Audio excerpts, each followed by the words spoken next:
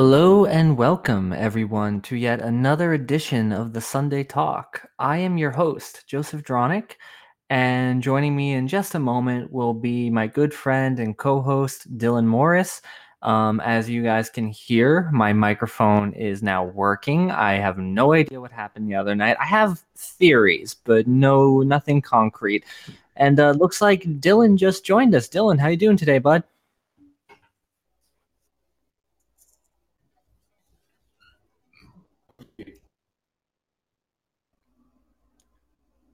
On You Dylan, able to what hear was me? that?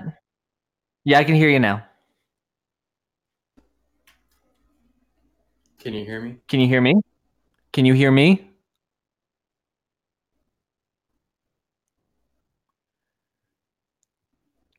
Dylan, can you hear me?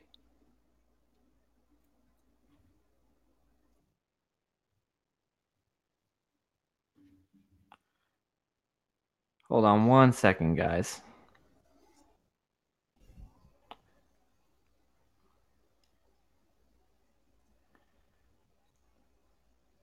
Dylan, can you hear me? Yeah, I can hear you. Are you Okay, able to hear okay, me? good. So, yeah, I can hear you just fine. Okay. When you first Okay. joined, there was a little it went in and out, but I could hear you just fine now. Well, when it comes to the phone, there is saving power in the power of having your charger plugged in on top. Apparently, that does the audio tricks on my end.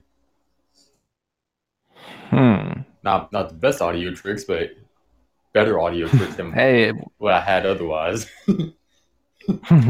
well, it's something, right? Yeah, exactly. All right. Need to find a So, better updated charger as well. But yeah. yeah, I feel I actually my charging cables are starting to go myself, so I got to get a new one soon.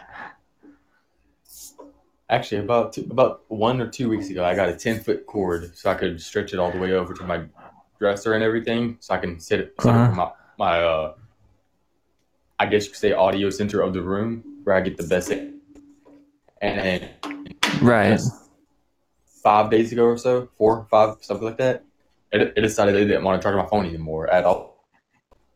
So I got a little bit upset whenever it's Oh, been only about a week and a half, and I paid $12 for that one charger.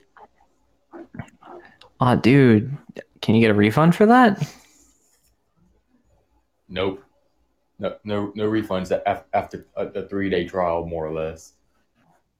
I, Oh, trash. Plus, I don't have the receipt. Yeah, you kind of need that. All right, so how's this week been for you, man?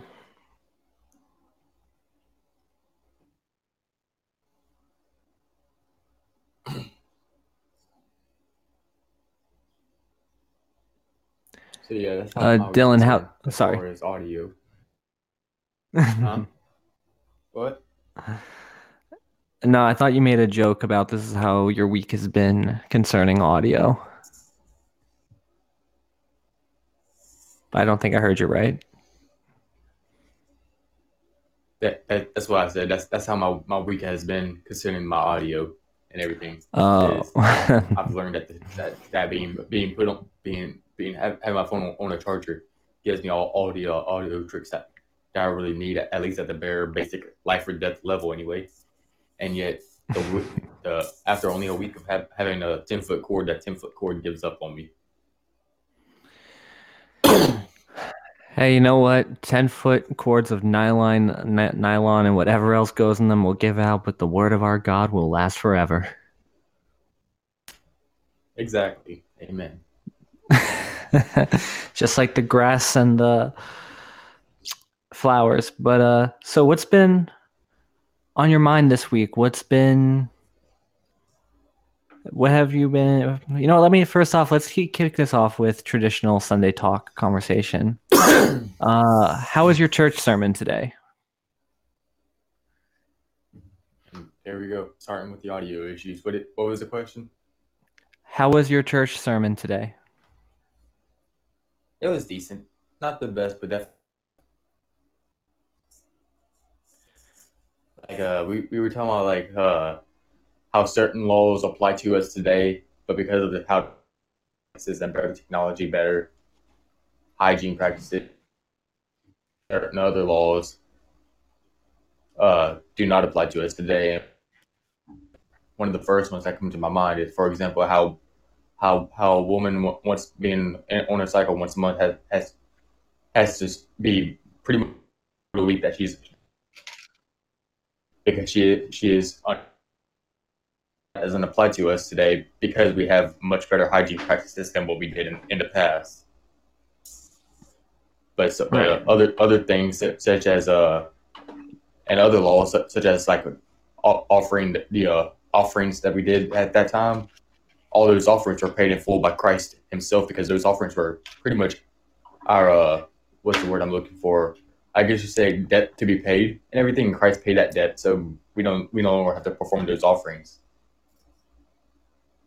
But as far as like the most basic of the laws, such as the Ten Commandments, those are still in full effect, and even today we struggle to keep those commandments because, as Jesus taught in himself, "Thou shalt not murder." Sure, we're not going into the streets and murdering anybody, but even if we just look at towards them with anger towards them and everything else of that nature, we are already committing the murder with it.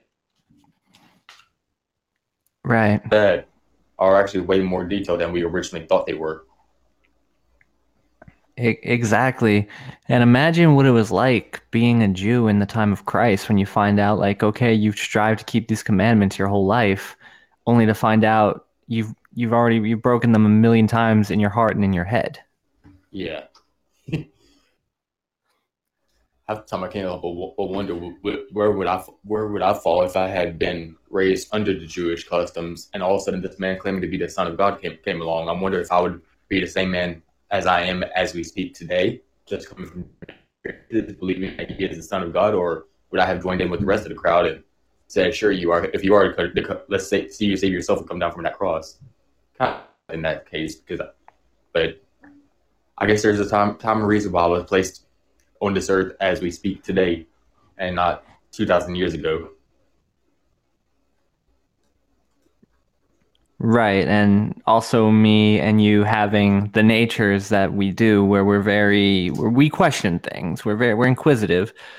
Would we question Jesus, but then also we have to Yeah, look that people went up to Jesus and who were who had questions, who did doubt, but the ones that believed, yeah.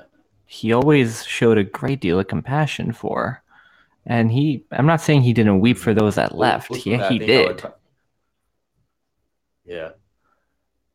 What were we Ultimately, I gonna say, think I would Dylan? be right along there with the disciples, and that I mean, no, I've never seen any other so-called man perform miracles that could only come from God Himself. So there's room for doubt that I would be just among one of His followers myself because I've never seen miracles of that nature. And if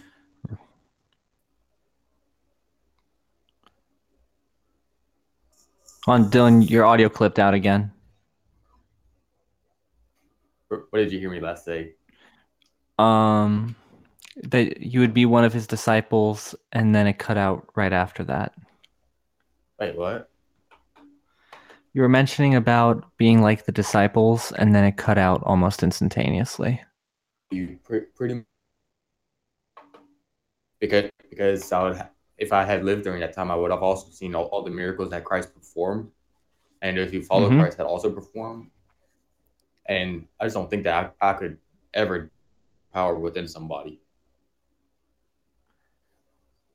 Very true, man. You know, it's funny that you mentioned that. You know how I've been doing those classes through Ligonier Connect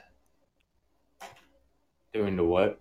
on the those like online classes I've been taking through my school. It's called Ligonier Yeah, Connect. yeah, yeah.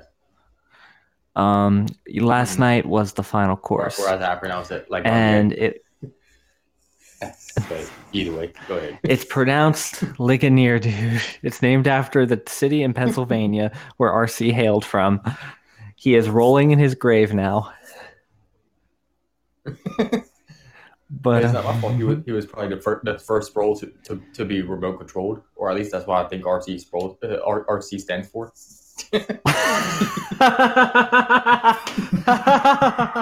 Oh, dude, dude, I laughed so hard my dog started barking.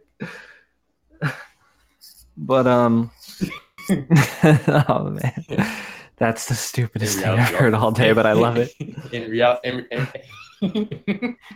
reality, I already know RT stands for Robert Charles, so you don't have to quiz Yeah, me on that one. I was being a smart aleck. I know, I know.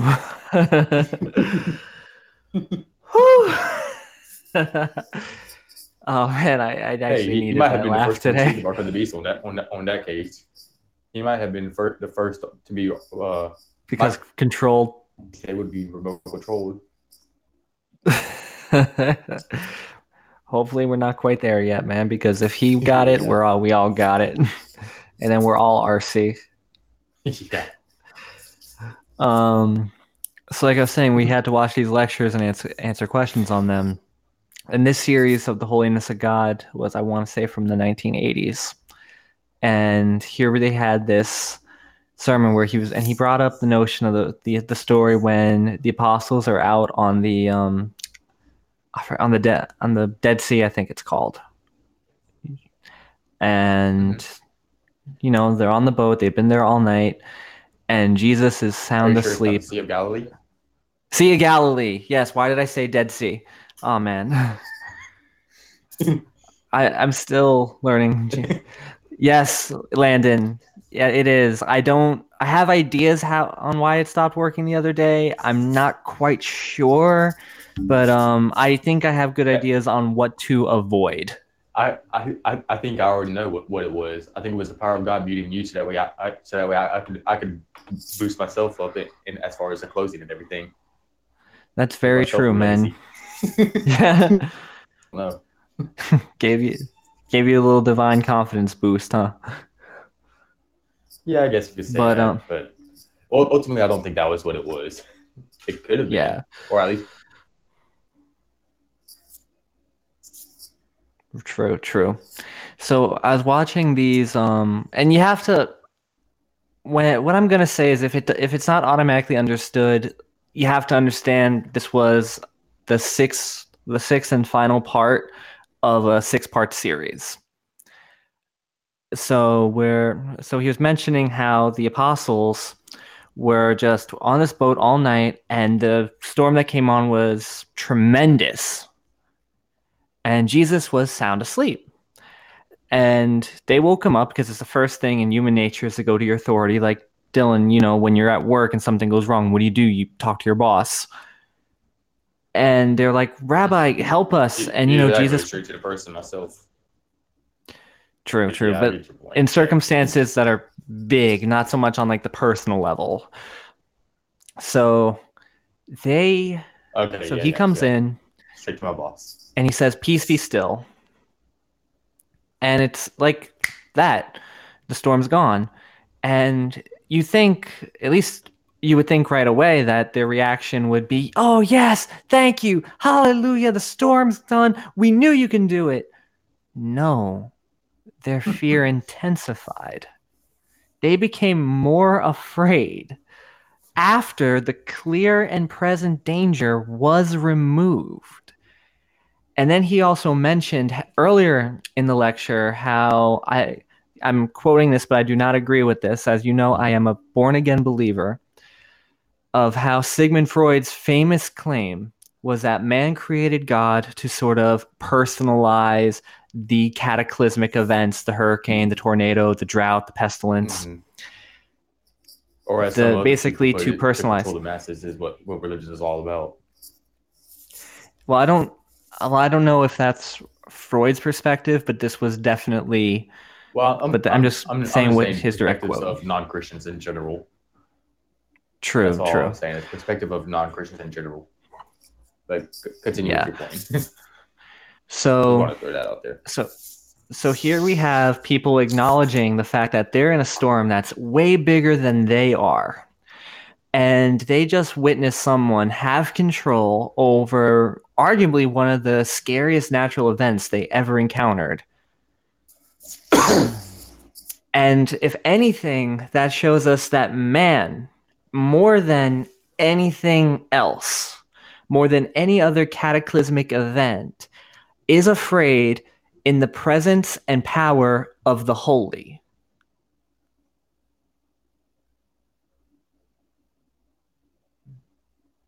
Does that make sense? Mm-hmm.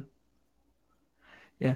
And it's kind of cool. And he mentioned, and this is really true if you think about this, whenever you meet someone for the first time, or when you're just even getting to know someone, because keep in mind, this was pretty early in Christ's ministry. You've watched the little things they do, and you sort of compartmentalize things. And you try to get a picture of who they are. And everyone does this, and it's not inherently a bad thing, but you kind of assess from the way they carry themselves, how they speak, what kind of person they are. And now you're in a spot where you Yeah. have no category to put this guy in.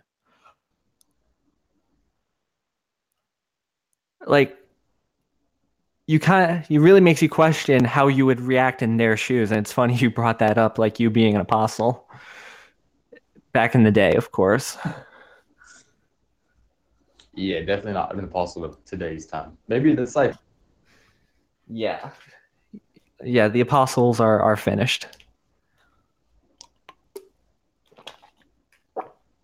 But don't the Mormons have apostleships?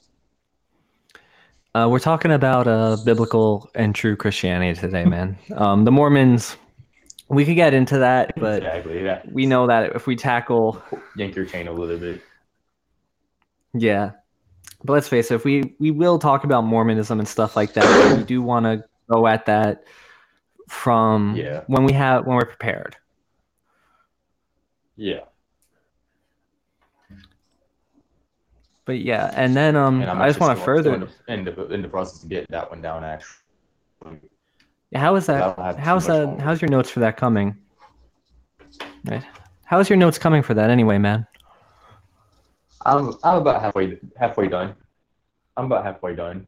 Right now I'm actually researching the nitty gritty details and the sources that actually back them up and trying to find those exact word for word sources. So that way, for example, the Doctrines and Covenants I can quote and everything. Like what exactly do they say? So I'm not just Right. referencing doctrine. I'm not just referencing a general broad topic and then citing Doctrines and Covenants, this chapter, this verse, or this section, this verse, without what it says verbatim, because that's something else I need to get Right. to chop on it with the biblical Christianity YouTube videos, posting all the verses and everything to back everything up. So I'm going to do Right. the You same thing, don't. but ahead of time before we even start even thinking about actually set the date for the Mormon episode is getting so I'm not last minute notice and everything. Right. And I gotta say, Dylan, it's real. I really commend you for doing the research into a topic like that. And I just want to say, this is something that the Lord's been impressing on me, arguably since the podcast started. But Mm-hmm. and this is because it took me a while to learn about like the different cults and stuff like that. But Mm-hmm. it became a hard time. I we don't when we hear how do I put this? We know the fact that the Mormons believe in air quote Jesus. Yeah. We know that the Catholics believe in air quote Jesus, and the same thing with the Jehovah's Witness and things like that. Yeah.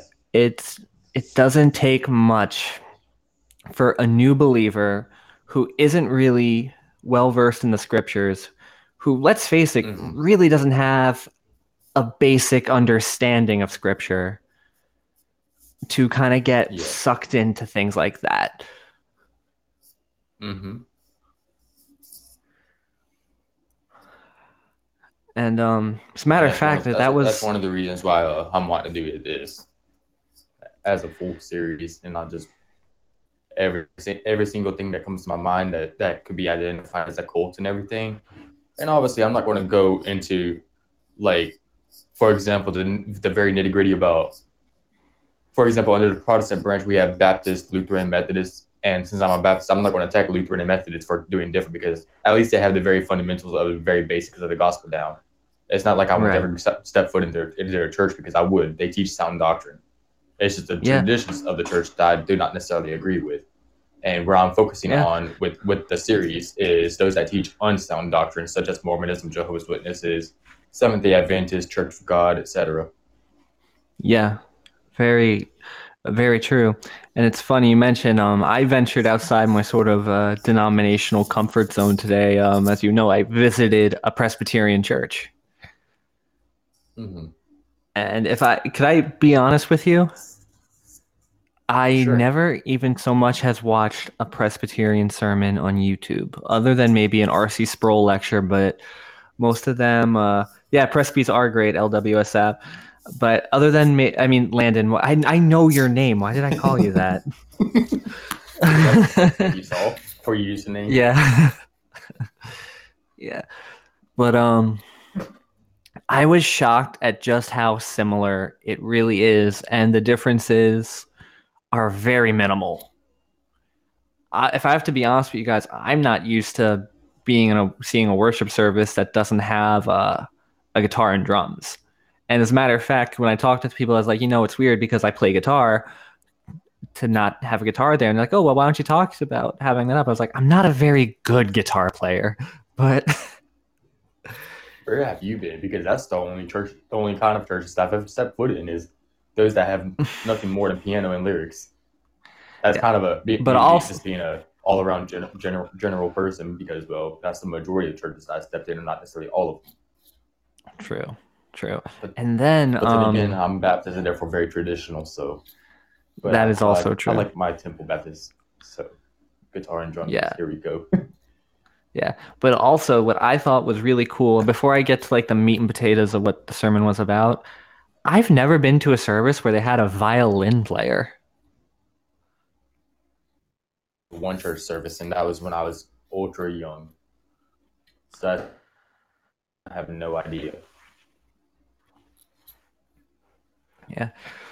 Yeah, it was kind of cool, man. It added a little bit of elegance and it's so funny. Remember how I told you I finished that sermon on the holiness of God? Not the sermon, the series on the Yeah, holiness of God last night. The yeah. first hymn we sang today is actually one of my favorite hymns. It's like holy, holy, holy. Just call it by its name. Holy, holy, holy. Holy, holy, holy. You know what? That's just the way I memorized it, and I didn't even know its name until a few months ago. I just knew every time we sang it, that's how it started. It's weird. It's something that was so like drilled into my head, but I didn't know its name. But that's just how I remember it. But yeah, it was just ironic. It was like God's hand was on this for me to be there. And no, I there are some things with Presbyterianism I personally do not agree with. But like I said, I will agree. I could wrap my arms around a Presbyterian brother and say, "You are my brother. You are my sister," because the stuff that we disagree with is really adiaphora. It's not important. It's not the nature of God. It's not bad. It's not the Trinity. It's not justification through faith and faith alone. It's not where it counts. If anything, we agree on the burger, we disagree on the fries. I Or like another way to waffle put it is fries. I like I like waffle fries. They like crinkle cut.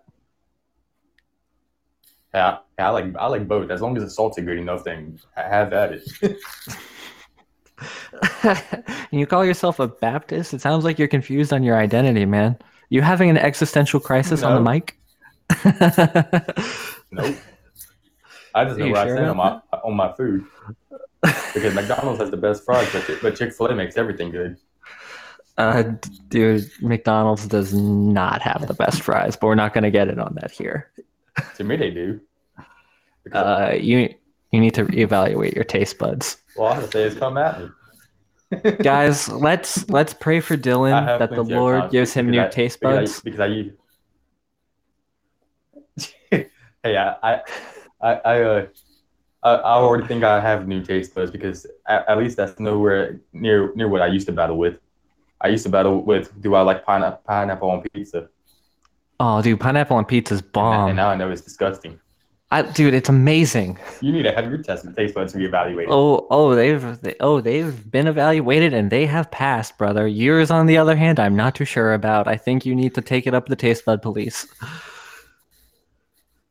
Well, And seriously, if having an F in the McDonald's. class is passing to you, then I guess you sure have passed.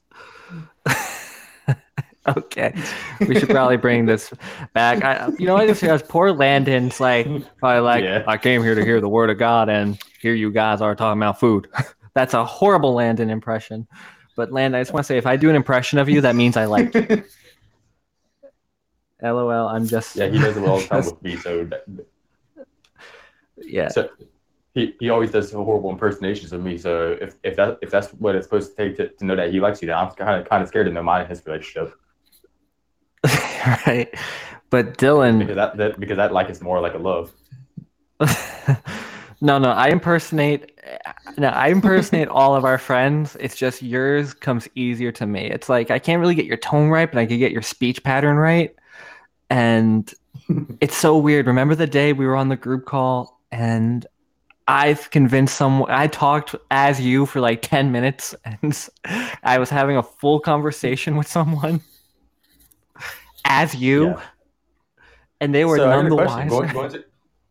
Going to psychological portion of that. You say that if you impersonate someone, that just means that you like them. So as often as you try to impersonate Joel Osteen, you must love him then. No, I love to, no, I love him because, love your enemies. I just hate his doctrine.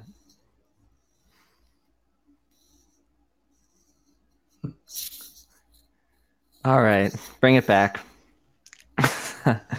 So it's so funny that the church I visited today is going, ironically, the church that I primarily attend and the church I visited today are both going through the book of Mark. And I'm reading the book of Mark in my spare time, so it's like I can't escape the book of Mark. And we were talking about Mark chapter 7. I'm actually going to open to it in my Bible, verses 14 through 23, dealing with the heart of man. And how basically addressing the old covenant, how it was like, oh, you couldn't eat certain foods. And then Jesus said, well, it's nothing that goes into a man that will defile him because, it goes in, it goes out. But it's what comes out of the man that defiles him. Then it says in verse 21, for from within, out of the heart of man, proceed evil thoughts, fornication, thefts, murders, adulteries, deeds of coveting and wickedness, as well as deceit and sensuality, envy, slander, pride, and foolishness. All these things proceed from within and defile the man. So it's one, and then he also said this, and it's really true. The real pandemic, and it's arguably the worst pandemic in history, not to devalue or to undermine the coronavirus. The coronavirus is a very serious pandemic, but sin is the ultimate pandemic, and washing your hands and wearing a mask can't protect you from it because your heart craves it. Your heart thirsts for it, but it will kill you. It's so weird. It's almost like a junkie relationship. Now, he didn't make that analogy, but I'm making it. I'm going to make it the same way a junkie, everyone I mean, knows. Huh? What'd you say? it could be the same. To, well, I was going to make another analogy myself. I was going to use the trait of alcoholism. You create some people have that craving for alcohol, but ultimately, if you inhale it enough and don't exhale it enough, if anything, I guess you could say getting rid of it faster than you intake of it. If you intake of it faster than you get rid of it, then ultimately you're allowing yourself to die of alcohol poisoning in the end. Yeah, Even though it's true, and it's even though an alcoholic does have that craving for it. yeah, and it's really so true because everyone knows it's bad. Everyone know there's no one on this Mm-hmm. planet that will say that meth, for example, is good. That'll say opiates are good. that'll say cocaine is good, but yet there are people that Well, addicted considering are our addicted society, to it. I can't really say that that nobody would say that because there are some crazy people out there. That is very true, but I was just trying to say, like, it's a general idea that this stuff is bad for you and can kill you, and people still crave it. People do horrible things for it. Like, people leave their families, they leave their jobs, they leave everything just to get one more fix. And it's the same way that the heart, that the man craves the sinful habits, that has these sinful desires for these things. The same way, like, red-blooded young men, I'm sorry, but they deal with lust. For instance, we lust is something that every red-blooded man faces. I'm sorry, everybody does. But But yet we know, like, this, huh? what if you have white blood? Because mine is a mixture of red and white. Well, what happens when it's exposed Because to there is oxygen? such thing. There, true point. I was just trying to trap you, and it didn't work. Ha! But Or change. I know, right? I'm wising up finally. But but yeah, and it's weird. And then it's like when we become saved, and then we see, I forgot what book it is, where the heart of stone becomes the heart of flesh. Which what book of the Bible is that in again? I know where it Don't is. I have a know it's in clue. the epistles.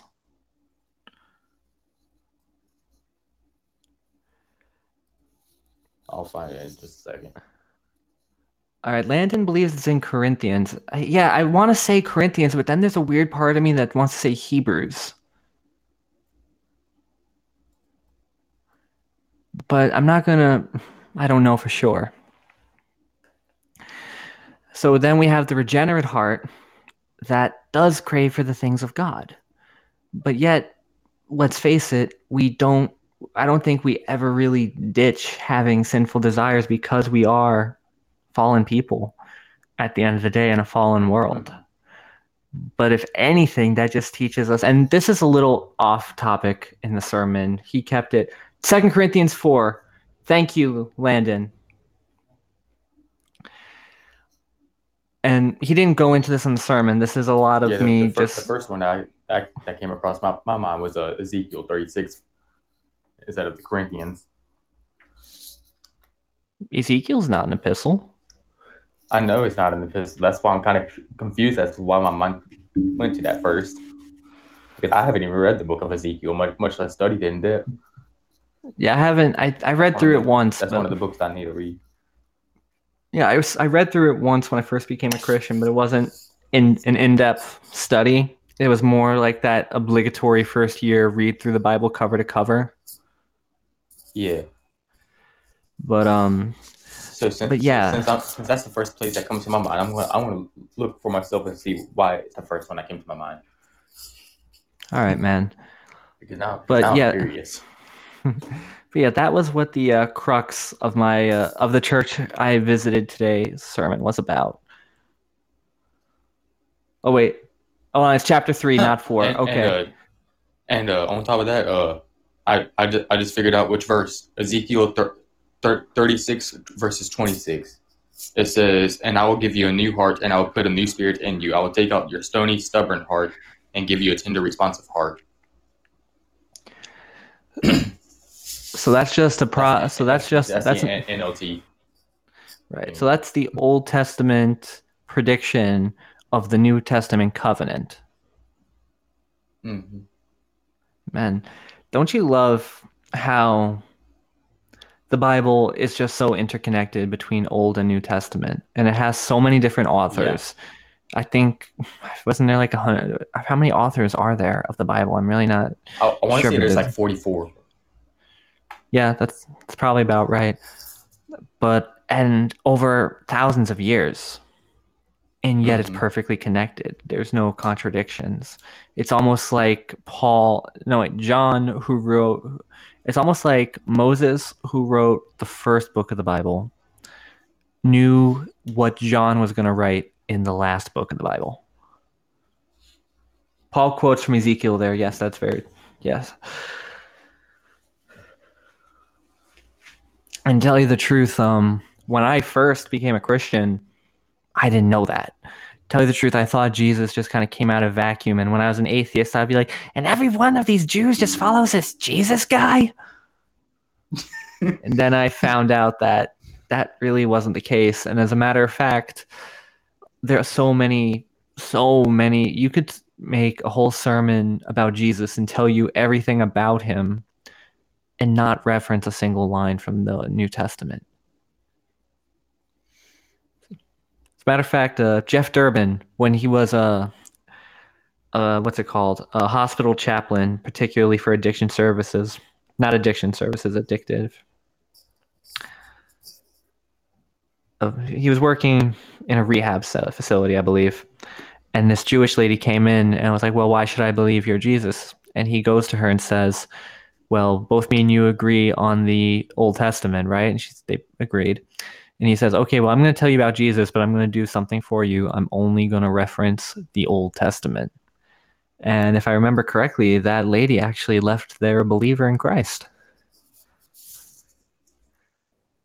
If that's a video on YouTube, then I think you need to send that one to me so I can watch it for myself because that sounds. Yeah, I found it. It's from a while ago, so I gotta look for it, but I'll see if I can find it. In today's time, the core meat of the gospel has not changed. So if it's from 50 years ago, then go ahead and send it to me. When did you find it? No, I just meant I gotta like comb through because he has a lot of material out there. So I gotta like comb through X amount of material.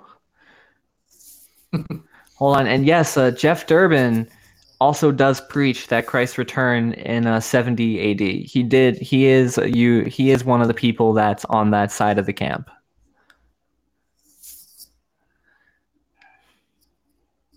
And I gotta say, Jeff Durbin is one of my favorite preachers today. I think that we need to be.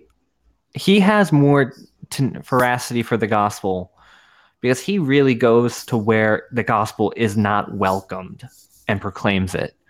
Like Dylan, I've sent you how many videos of him at Mormon temples?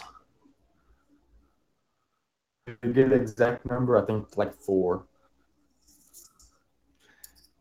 Yeah, that's just scratching the surface. That's still more than what I ever knew. Yeah. Yeah. Of course, the truth resonates. The gospel is not complete without Christ's return. Amen. So yeah, that's really cool to hear. Oh man, what else? So just a little side note, where are you in the Bible this week, man? I'm actually a little bit of everywhere right now because I've been doing a little bit of Isaiah, but haven't really gotten around to studying it in depth.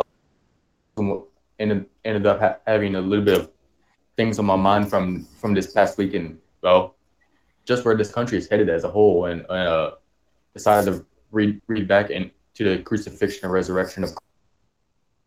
Stuck out to me, unlike what it has before. Like it's always stuck out to me, just not to this level and everything, but where Jesus Christ himself says it is finished. Of pretty much right. That's it. We have no more debt. We have no more of that heavy bearing stone and chains weighing us down because Christ has paid it all. First, it is finished. Yeah.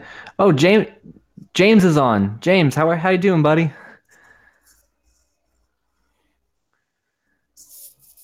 But yeah, Dylan, I think that's something that a lot of Christians don't realize. I think we have a whole generation of Christians not understanding that it is finished.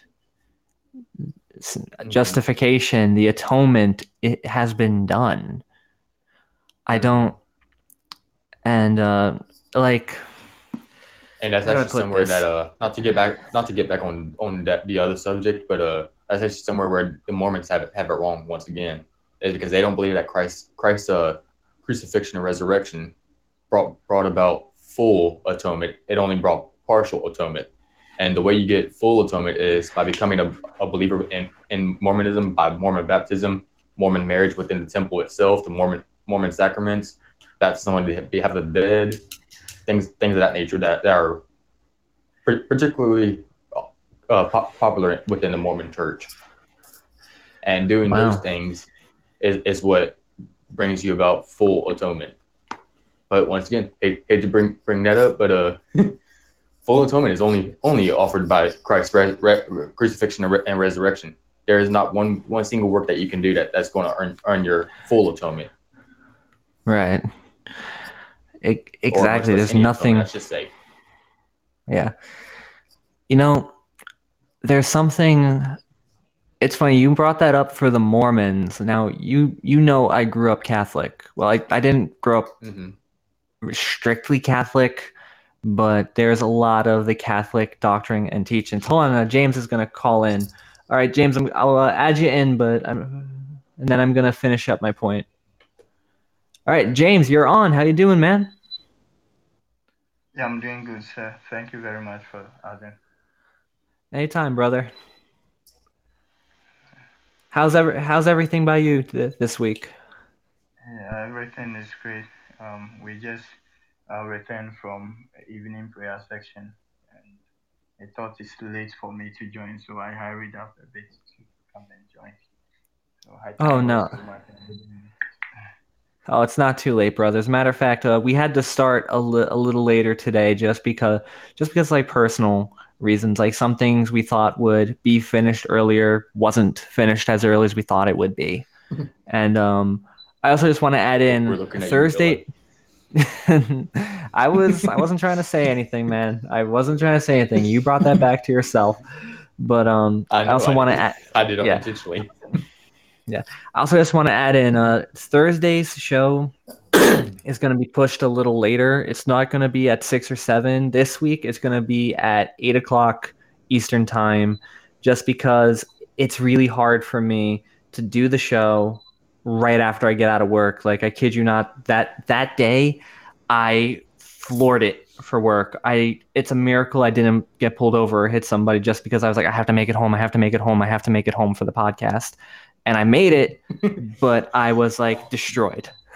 So I'm pushing it Oh, to a little later because I know no matter what, I'll be home at least for a little while and be able to pray and recoup and get my mind focused for the show. So that's I do hey, understand. hey, Joe. Just a little reminder. I am also a co-host, so you can give at least a little bit of that burden to me as well. that is also true, but see the thing is I was still at work and I didn't have a means to contact you and let you know. Things just ran later than I thought they'd be because I couldn't look at I'm my following phone. now. Yeah, I'm following now. So yeah. So, but no matter what, I'm not going to be in that building later than 7. So even if I live only a few minutes away. So even if I get home at like 7:30, that's more than enough time for me to recoup, maybe have a little something to eat before doing the show. Oh, okay, okay, that'll be good. Yeah, I just wanted to let you guys know in advance, and it could be back to normal next week. I don't know how my work schedule is going to change.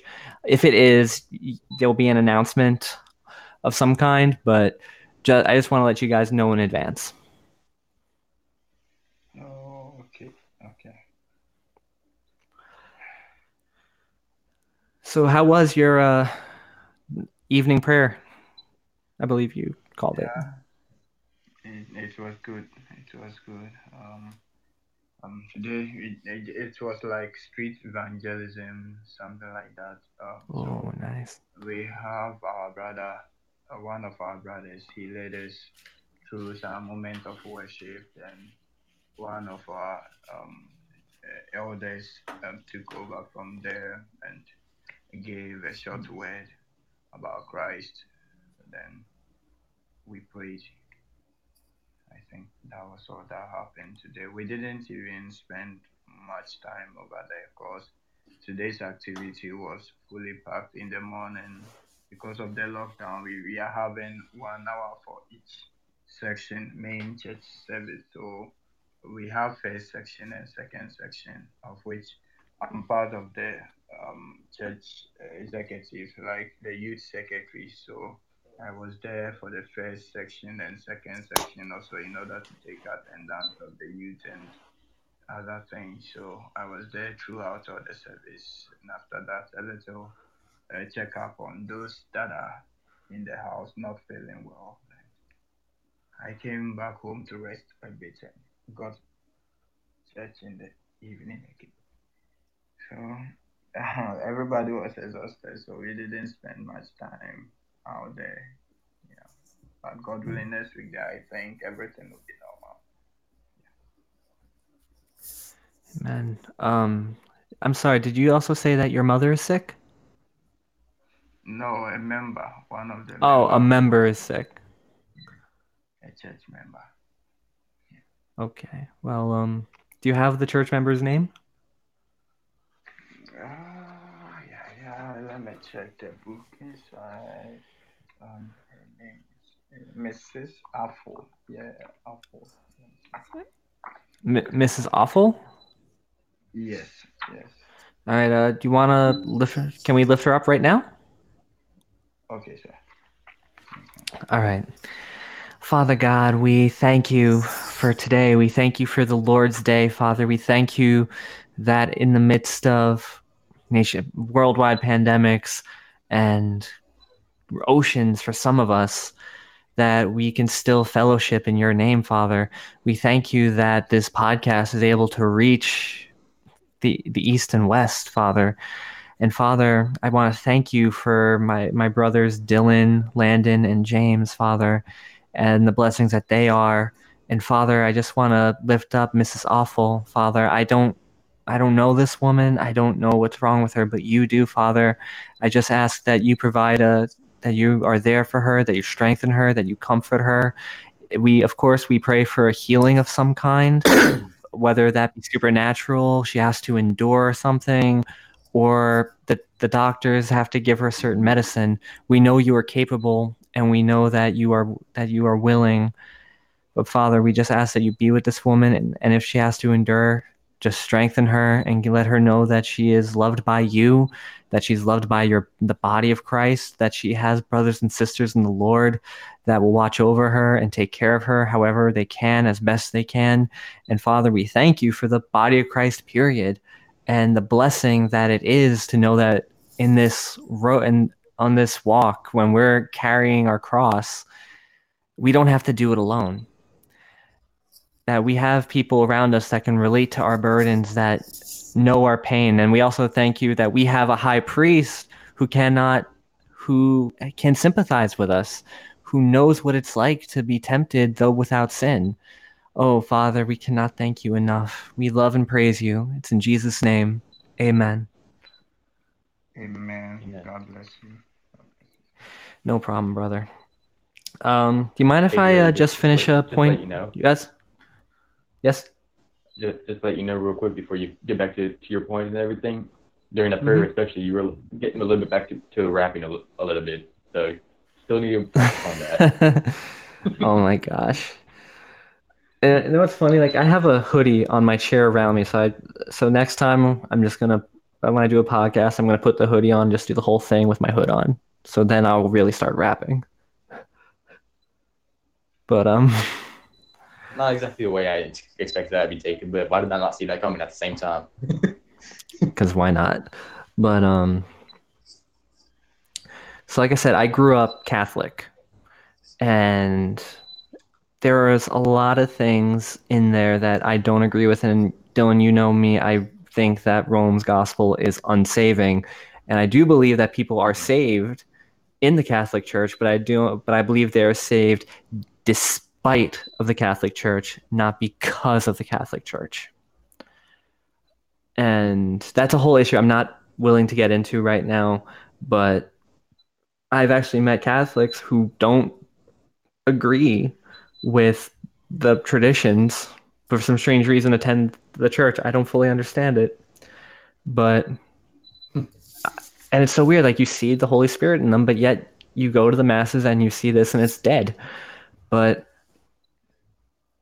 they don't teach security in faith. It's always like it's faith alone plus it's grace plus. And there's this beautiful example in the film American Gospel, Christ Alone, which is on Netflix right now. I've plugged that movie so much, but I highly recommend everyone here watches it, where they have this little diagram where you're justified at first at baptism, at infant baptism, and then you could have the menial sins that you're no longer justified, but you're still good. And if you die, you go to purgatory. And then if you commit a mortal sin, you're just the lowest of the low. And to be atoned for this, you have to have things of penance. So that's like you have to have X amount of sacraments, that's communion, confirmation, and all that. And you gotta say, like, go to confession, you gotta confess it, and you gotta say, like, however Hail Marys and Our Fathers the priest tells you to, which, tell you the truth, I don't fully understand where they get the number from, because there are some people, they walk out of there, it's like, oh, I only have to say like 5, and then someone has to say, then the other guy has to say like 15 for saying the exact same things I did. And it's not a saving gospel. There's no security in it. It doesn't emphasize grace, and it portrays the cross as insufficient. And I just tell everyone, if there's a Catholic listening to this, Christ isn't some faraway deity that you have to appease. Just believe in him, and all your sins, past, present, and future, will be forgiven. And not just forgiven, they'll be like they never existed. As far as the east is from the west, that's how far they will be cast. He will no longer look at you and see you. He will only see Jesus. If there's any Catholics right now, please heed this, listen to this, and consider it. Please, I beg of you, consider it. This isn't a matter of good life versus bad life. This isn't even a matter of life and death. It's a matter of damned versus saved. Please heed this.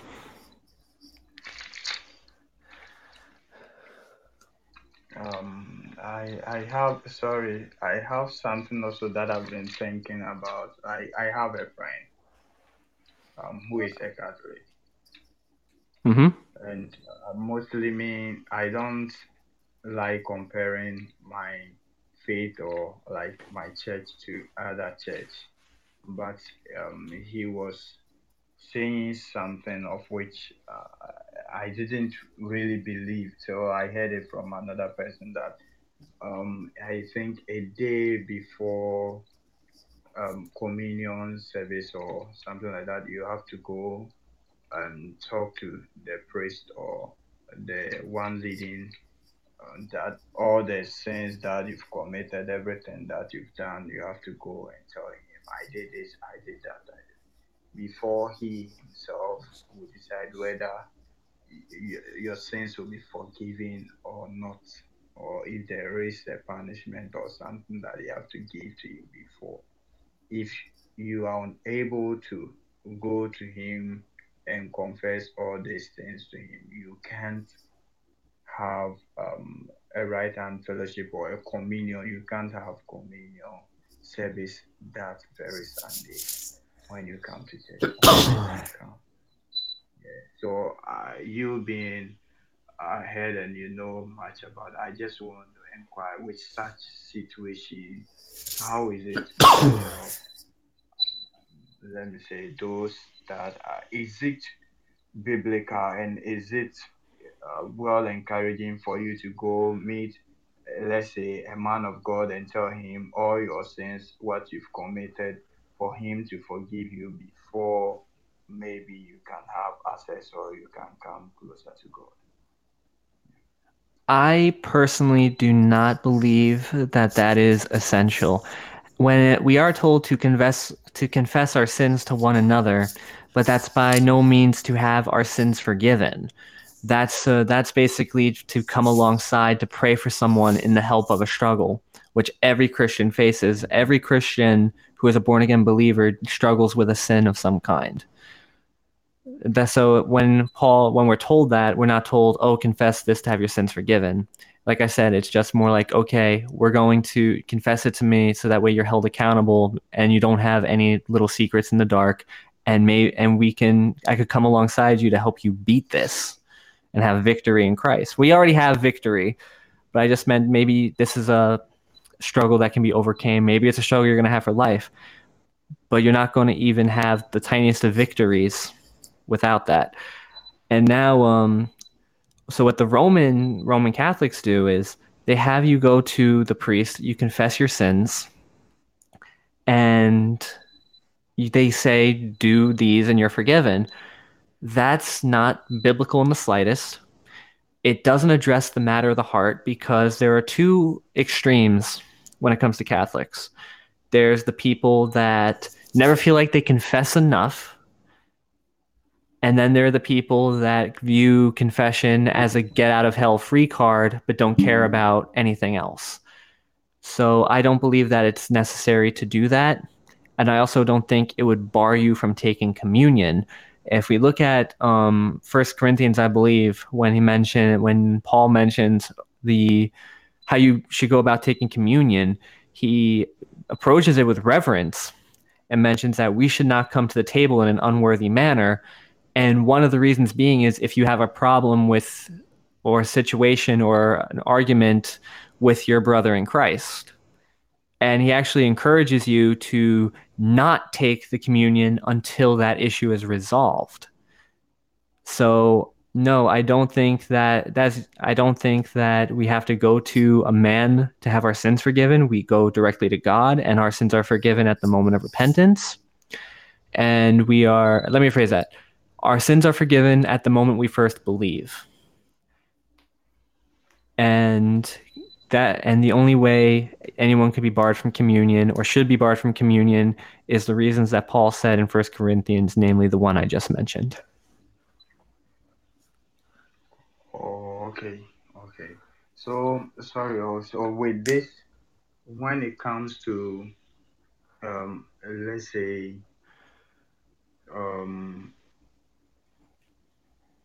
communion as a whole, like we, I always hear men of God or teachers always talk about those that takes the communion just because the word speaks about anyone who takes it and takes it in unworthy manner this and that. Right. But the preparation of it, those that prepares the communion, I just want to ask, can the communion be even contaminated before it comes to those who takes it? With that, like looking at the people that prepares the communion, those people, how also worthy are they to prepare that communion? How is their right standing with God before they set that table for people to come and dine with the Lord? That one also, how do we say something about that one, please? Okay, so James, I just want to make sure we're on the right page here.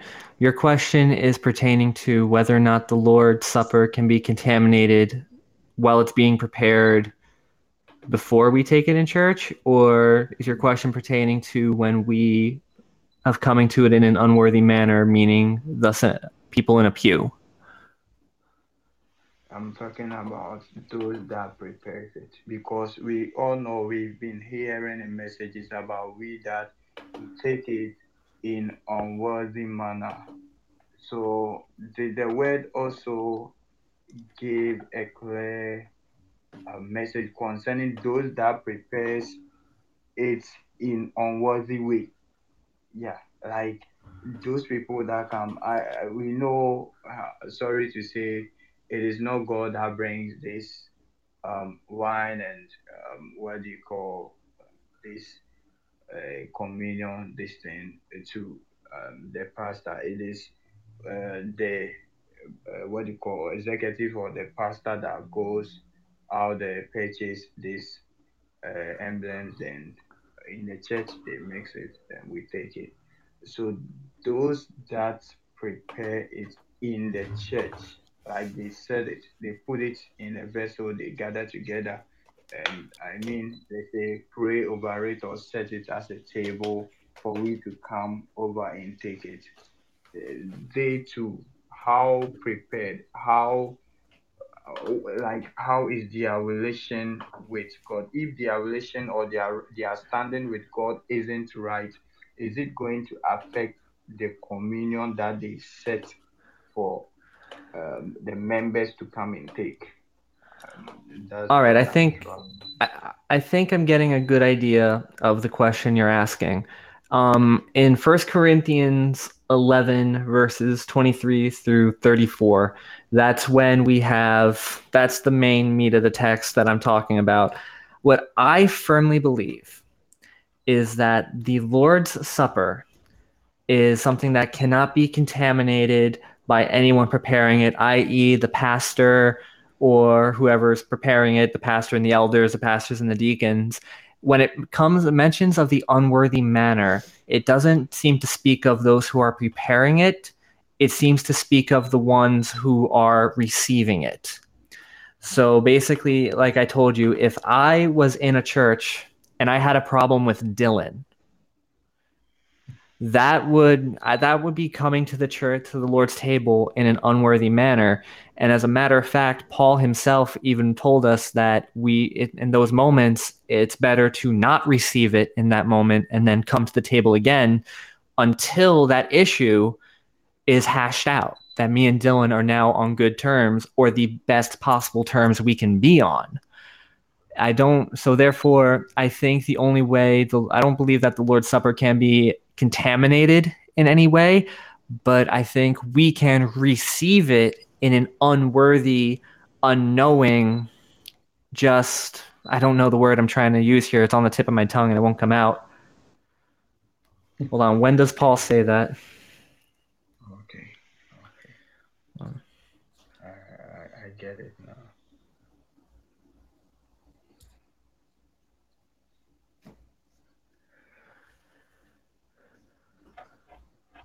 All right. So, Landon, you questioned where does Paul say this? And the verses that I'm mentioning in particular, right, are verses 27 through 32. And I'm going to read these out loud. I might actually go ahead in the rest of it too. Therefore, whoever eats the bread or drinks the cup of the Lord in an unworthy manner shall be guilty of the body and blood of the Lord. But a man must examine himself, and in so doing, he is to eat of the bread and drink of the cup. For he who eats and drinks judgment to himself, if he does not judge the body rightly. For this reason, many among you are weak, sick, and a number asleep. But if we judged ourselves rightly, we would not be judged. But when we are judged, we are disciplined by the Lord, so that we will not be condemned along the world. So then, my brethren, when you come together to eat, this is through verse 33 to 34, I'm going ahead. When you come together to eat, wait for one another. If anyone is hungry, let him eat at home, so that you will not come together for judgment. The remaining masters I will arrange when I come. So there you go, to be right before partaking. And it says to examine yourself and not to come to the table in an unworthy manner. So therefore, this is just what I was taught, and it just makes sense in the context of that for us not to go to the table in unworthy manner. As a matter of fact, I've had to turn down communion a couple times, and I'm pretty sure Dylan, so have you.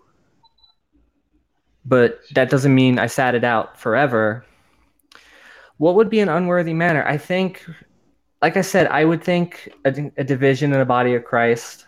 I think coming into the table not realizing what it's supposed to represent, kind of taking it for granted. I think something like that would be considered an unworthy manner. I guess you could say also just going through the motions. Dilna or James, do you have anything you'd want to add on this? Pretty much, you hit it on the head. Because that's pretty much what I was going to say as far as the unworthy man portion as well. Yeah.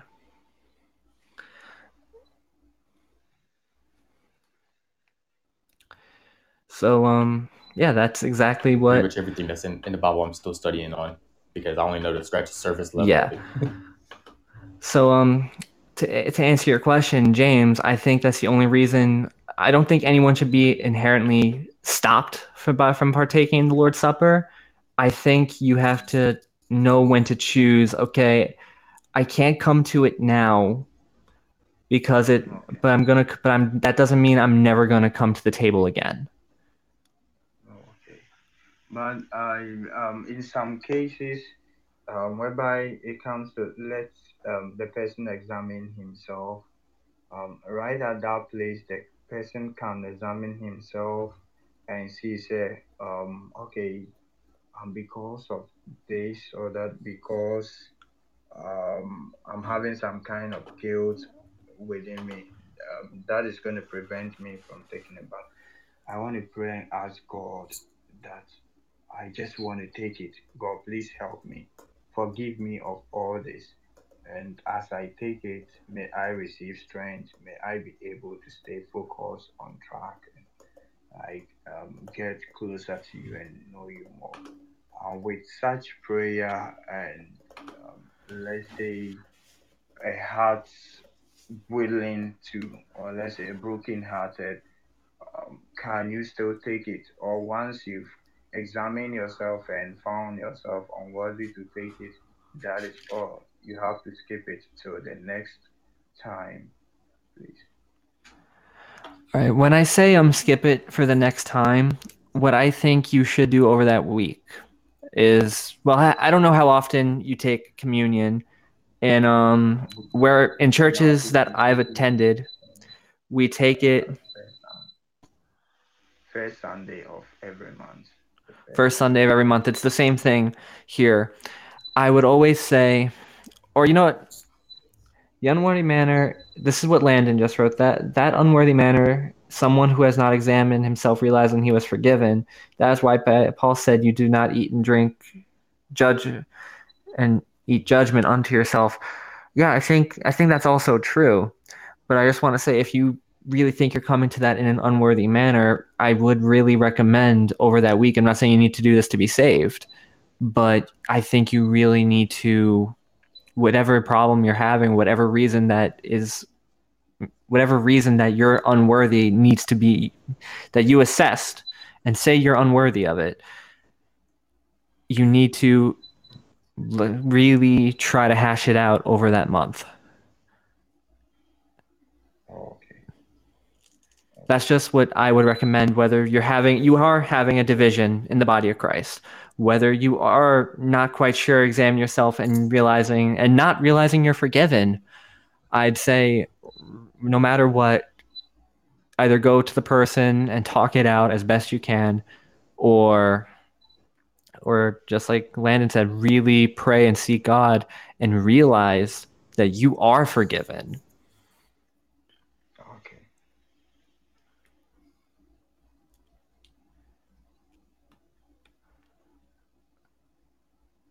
And I'm actually kind of curious for everyone here.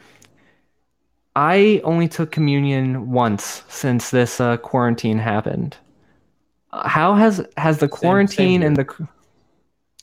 how has the coronavirus impacted your guys' taking of communion? Because the church I primarily attend before it shut back down, we had to, honestly, it looked like kind of looked like, those little fruit cups back in the day that had the little plastic seal on top of them that we would get like every day at lunch in the cafeteria.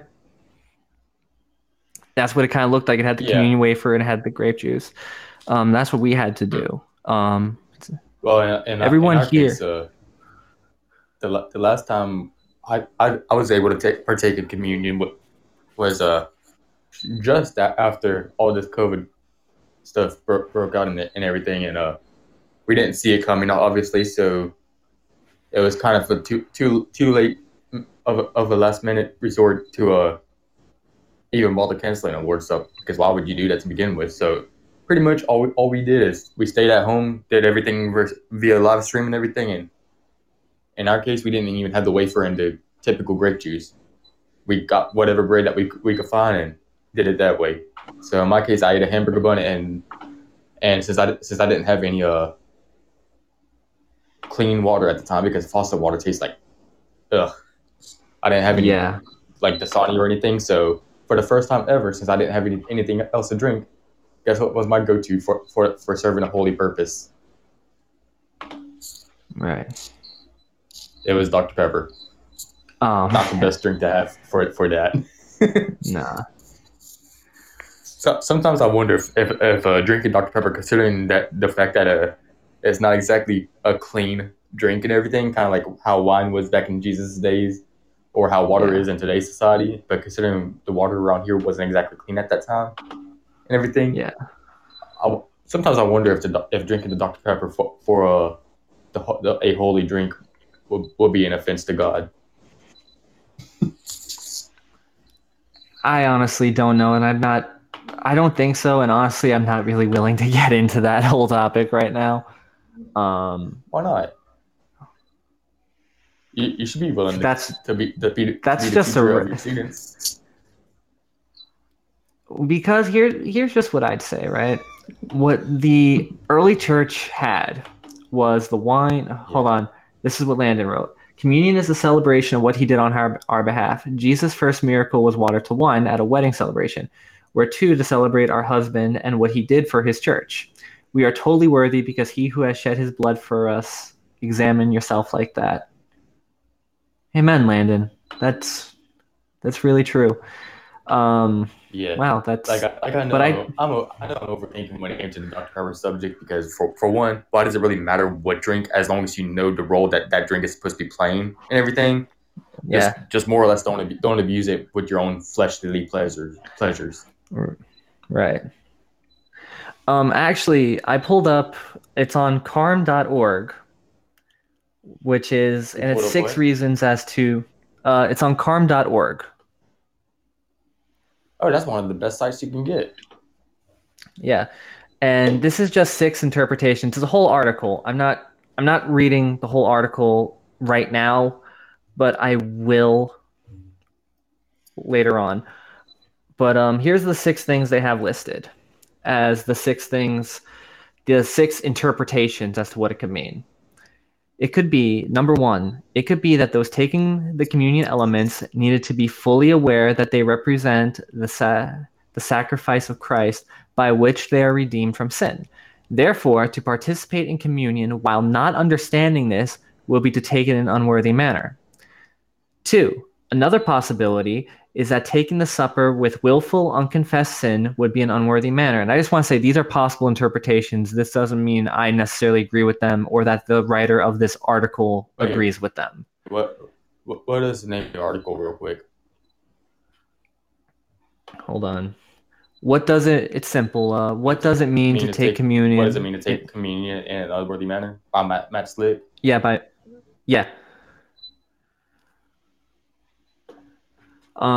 Actually, I'm gonna link it to the chat box to let you guys see what you guys think. That one is bad. Landon, I didn't right now. Landon, I didn't see what time that came in. Are you talking about number 2? Yeah, I think number 2. I think number 2 is awful. I think we could all agree on that. Yeah, you agreed. And to everyone, there's the link in the chat box, but I'm just going to go ahead.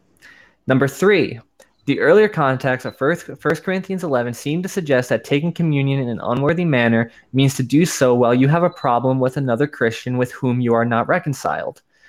4, another view is that some Corinthians were using the communion supper as an opportunity for self-indulgence, which is why Paul mentioned about how some got drunk in verse 21. 5, the 5th view is that both elements, bread and wine, must be taken, not just one bread or wine, since Christ commanded that both be taken. This would incidentally invalidate the Roman Catholic practice of taking the wafer only. 6, the final view. Sorry. Hey, I repented of that a long time ago. 6. The final view is that the person taking communion must be worthy in order to take it. But this view, however, is dangerous because no one is worthy to take the communion supper. Our worthiness comes from Christ, not ourselves. I agree with 6 wholeheartedly. And really, Yes. if you look at the rest of the article and what's listed, right? So number 6, Landon, that's yeah, 6 is something that's terrible. I think it's a real dangerous interpretation because then you're never going to take communion. And if you really notice, it's Yeah. not saying, oh, the whole article isn't, am I worthy to take communion? It's what does coming to the table in an unworthy manner mean? So basically, it's like, okay, you're welcome into my house, but you could track mud all over the floor. You could put your feet up. You could put your feet on my couch. You could just wreck everything. That would be an unworthy manner, but you're still welcome into my house.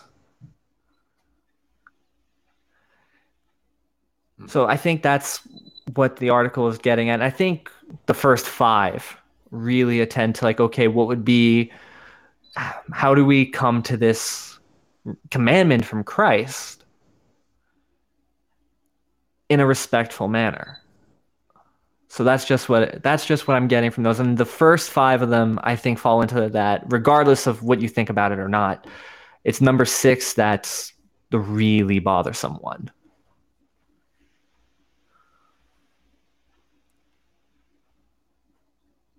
And I just want to say I haven't read the full article. I'm saving the article because, well, honestly, you guys want me to waste the whole time on the show reading the article.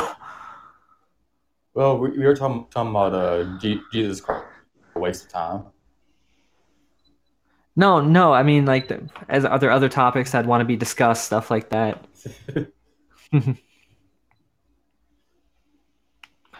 But yeah, and then it says going forward, the context of, here I am doing that anyway. It's really not that long. The context of the verses seem to begin around verse 16 of 1 Corinthians 11. Paul mentions people who are contentious and that were divisions among them, verse 18. He also mentions people getting drunk in verse 21, and Paul says in verse 22, "Do you not have houses in which you eat and drink, or do you despise the church of God and shame those who have nothing? What shall I say to you? Shall I praise you? In this I will not praise you." It is after this, Paul speaks more directly about communion and how it represents the body and blood of Christ. In verse 26, he says, "As often as you eat this bread and drink the cup, you proclaim the Lord's death until he comes." Paul relates the communion to the sacrifice of Christ and then says to examine oneself in verse 28. It seems most profitable that Paul is telling people to examine their motives, make sure there's no dissension with other believers, to take the supper solemnly, that they were to rightly understand that it represents the sacrifice of Christ. Finally, many Christians do not feel worthy of taking communion because of their sin. But the Christian should realize that communion is for sinners. For Christians who are sinners. It is not that communion makes sin okay. The Christian should always war against his sin, but Christians should not withhold themselves from the table if they're trying to repent of their sins and are struggling to gain victory but have not yet attained it. It is the struggle against sin that is an admission that we must depend on Christ and his grace. In our struggle, we judge sin to be sin and war against it. It is precisely this struggle that is vindication of our position with Christ and a manifestation of our need for communion as an act of dependence upon his work and grace. Is there any more?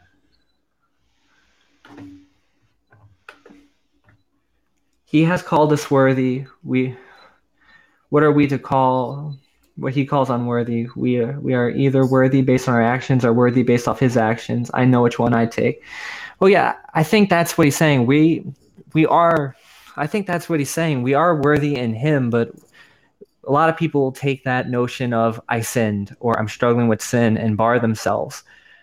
We are worthy by him. Hold on, what just happened? This weird box just came up. All right, it's gone now. Hold on, give me 1 second. I need to have a drink of water. I talk so much, my mouth's getting dry. All right, much better. Wow, you actually just admitted it. You just actually admitted something. What I admit? To being feminine because. Sorry, I just had What to to walk you what? into that one.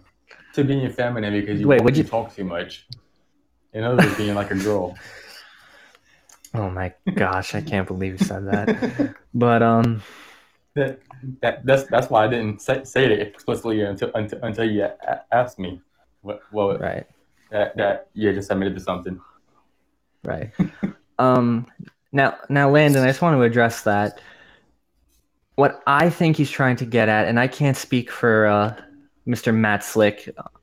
What I will say is, I think he was trying to say that most people will bar themselves from communion because their unworthiness apart from Christ, i.e., they focus on their sin and the sin that they're still struggling with, the sin that we still do every day. Which, let's face it, we're humans, we still sin. And I'm not taking it lightly, but that's just the way it goes. But, grace covers a multitude in every sin. But we're never going to attain sinless perfection on earth. So therefore, we need to realize who we are in Christ, and and it shouldn't be our struggle with sin that bars us, unless it is a willful sin. Like what would classify the hold on? What would classify the number two, the willful unconfessed sin? I think what I would just go from would be if someone is cheating on their wife or spouse. Let me say that both ways. What do you guys think would be something to classify under number two?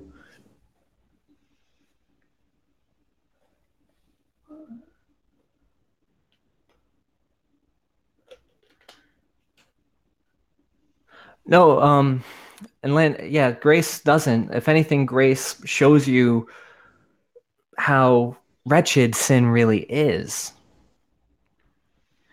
And I'd like to think I didn't say anything to hint that, and if I did, I'll take it back right away. But we need to realize that we do sin still as Christians. I'm not saying we willfully sin, but we struggle. I said this at the beginning. We're all men. We struggle in some way. However, we acknowledge the struggle, we confess the struggle, and like I said, we realize that yes, we're forgiven of it, so that shouldn't bar us from the Lord's table. The unconfessed sin, like I said, the person who does cheat on their wife, which, let's face it, how many pastors have there been that have scandals like that? How many Christians have there been that do that? There's people that there's actually someone I knew at a church, and I was such good friends with. And then I found them on social media, and I found out they were living a double life. And the moment they would come into the church building, they would act like they were the perfect saint or whatever. And it broke my heart. And tell you the truth, they stopped coming to church. I haven't seen them since about a year before I left New York, and I pray for them every day. But I think that would classify the number two on that list. I feel like I'm overspeaking. Dylan, do you have anything you'd want to add to this? You're hitting the nail on the head every single time. So yeah, and I'm kind of half paying attention, half not, because I'm still looking at that article, trying to read everything. Yeah, I'm probably not even hearing everything that you're saying anyway. Yeah. And I also want to say, in defense of the article, which again, it's for everyone to read, it's in the chat box right now. Mr. Slick isn't given a once for all answer. He's given basically the possible interpretations and as to why people would say what they say on this. There's only one that he openly says he disagrees with.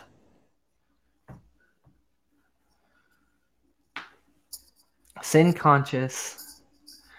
consciousness is a killer. When we go from that to Christ consciousness, we do what John tells us, that whoever is born of God does not sin.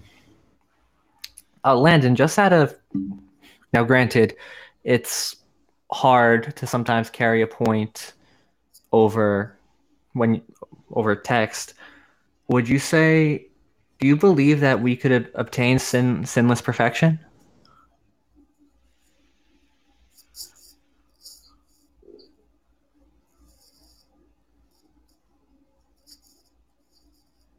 I.e., that yes, let's face it. I personally don't think I myself, or at least anyone I've met, are 100% focused on God every second of the day. Depends on how forgiven you believe you are and how good of a job Christ did for you. Huh. So then I gotta ask you a question then. How would you explain something like Romans 7? Paul, who, it ends literally Paul saying, "O wretched man that I am, who shall deliver me from this body of death?" And then and of course, we realize the next verse is, "Therefore there is no condemnation for anyone that's in Christ Jesus." And I always said that if you want to summarize the entirety of Romans 8, it's Romans 8. How do I put this? Romans 7 asks the question, "If I," and Romans 8 answers it, "If Christ." So, so I think there is a general awareness of the struggle of the sin that we face. And granted, maybe we're just missing things. Things are getting lost in the echo from the chat box. But that's just the point where I'm coming from. And if anyone has something else they want to add, please feel free.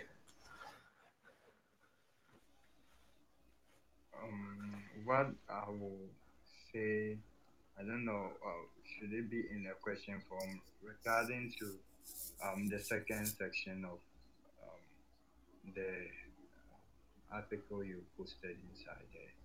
That another possibility is that taking the supper with willful, unconfessed sin will be in an unworthy manner. Yeah. Willful, unconfessed sin.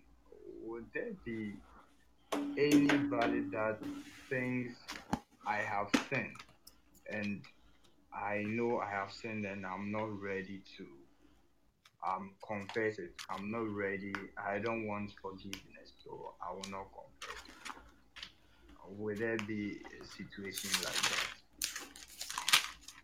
Like for someone to know that I've sinned and I'm not ready to confess it for any forgiveness.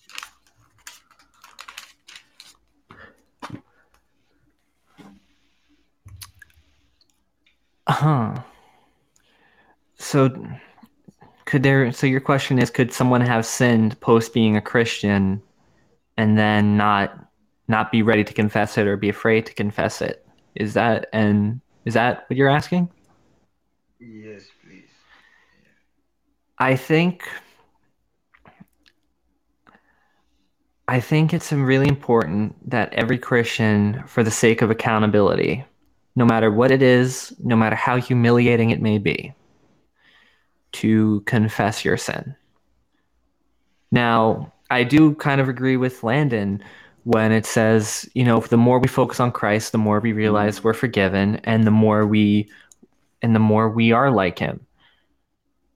But then on Landon, I'm gonna answer your question in a second with Romans 7. I just want to get something up. But yes, I think part of sinning, if you fall into sin after being a Christian, it is absolutely essential that you should confess it. I'm a firm believer in that. And I don't think, and if you say you're not ready to, here's what I say: no one is ready to do anything. Sometimes you just have to go out and do it, because the more you're like, when I'm ready, it's never going to come. Sometimes you just gotta do it. Okay. So you are confessing it.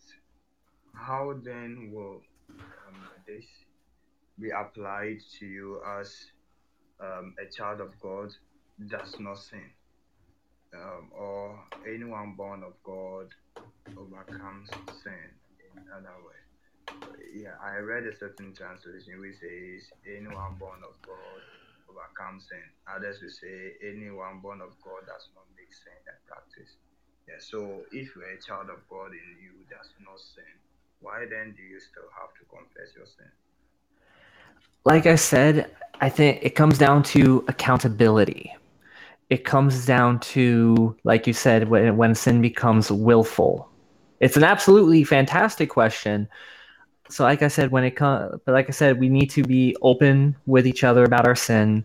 We need to be open to each other with our struggles, and we need to, like you said, when we look at 2 Corinthians 1, for instance, where it mentions how the church is here for us to relate to one another, to be here for one another, to so that we don't have to go through these struggles alone. That's another reason. So when I'm confessing to you that yes, I have a sin that I struggle with, you can be there alongside me to pray with me, to fast with me, to help me overcome this.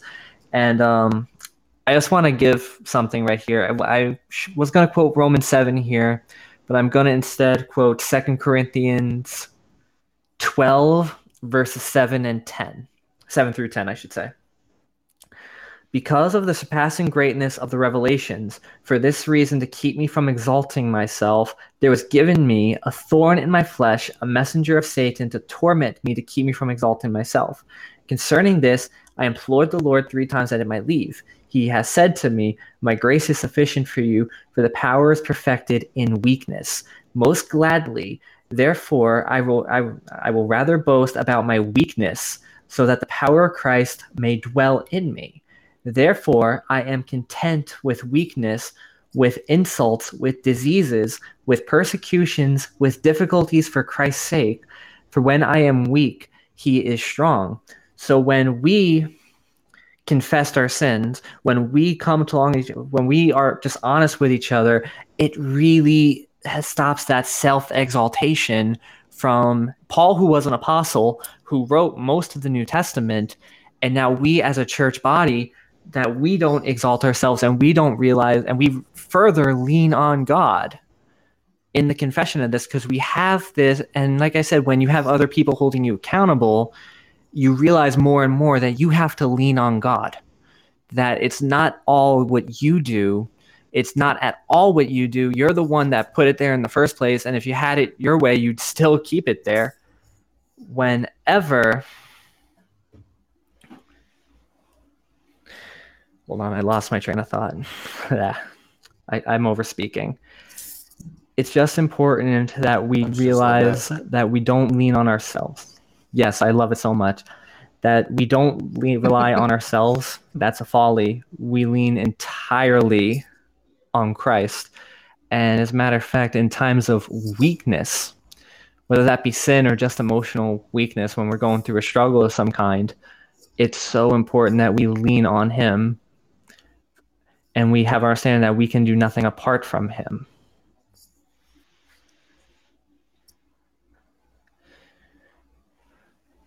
So that's my stance on that subject.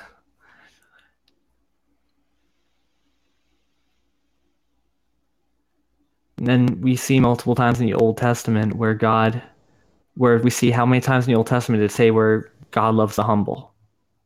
Not even the Old Testament, the whole Bible really, really drives the point home of humility. Hold on, Landon wants to call in. Give me 1 second. All right, Landon, you're on, brother. How you doing, man? Hey guys, hello. So I was gonna try to type this, but it'd be kind of hard to type. But confession is so ultra important to understand. It really will free you to understand the truth if you can grasp what it actually means. It's from the Greek word homologio. Homologio. So homo, same as, logio, spoken word. Say the same thing as is what confession means. We've turned confession into this Catholic sort of, let's analyze all of our sins and think about them and talk about them, and that is false and that's evil, because that is to make the cross as if it didn't happen. We've been forgiven of all of our sins, and now we confess the same thing. We say the same thing as heaven. And what is heaven saying? Heaven is saying, you have been forgiven, you are redeemed, you are set free. Now come into agreement with heaven, what heaven declares of you, and stop looking at your sin that has been utterly, entirely paid for all time. It's a disgrace to the blood of Jesus Christ. So basically, i.e., example of the old has passed away, he's a new creation, something like that. All things have been made new. Hmm. And that's how John was able to say those who are born of God don't sin and cannot sin, because we don't judge unrighteously with our physical eyes.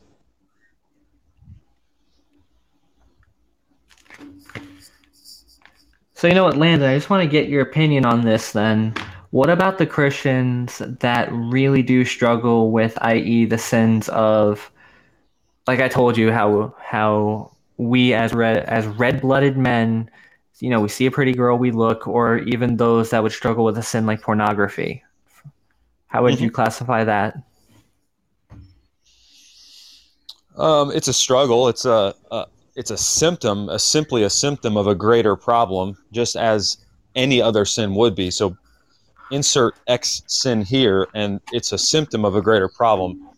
And what we do is we turn to ourselves and tell us ourselves, like, okay, we need to focus on this. We need to confess this. We need to rebuke this, when the only thing we should be doing is turning to Christ, face Christ, who washes us over with the truth that we've been redeemed, that we are made new, and that we are not who we used to be. He washes our minds and our hearts over with the truth. That's why Paul says to be transformed by the renewing of your mind. We are transformed and receive victory out of bad habits, out of, sin, struggles. But the sin of the New Testament is unbelief. The things that Paul liked to list to his churches were post giving them full of identification first. He calls them by the truth of who they are and says, hey, but this crap's going on. Those are just symptoms of a greater issue. And so as we turn our faces to Christ, his truth invades our world. Heaven invades the earth, invades our hearts, and sets us free and gives us dominion over that which we were always intended to have dominion over.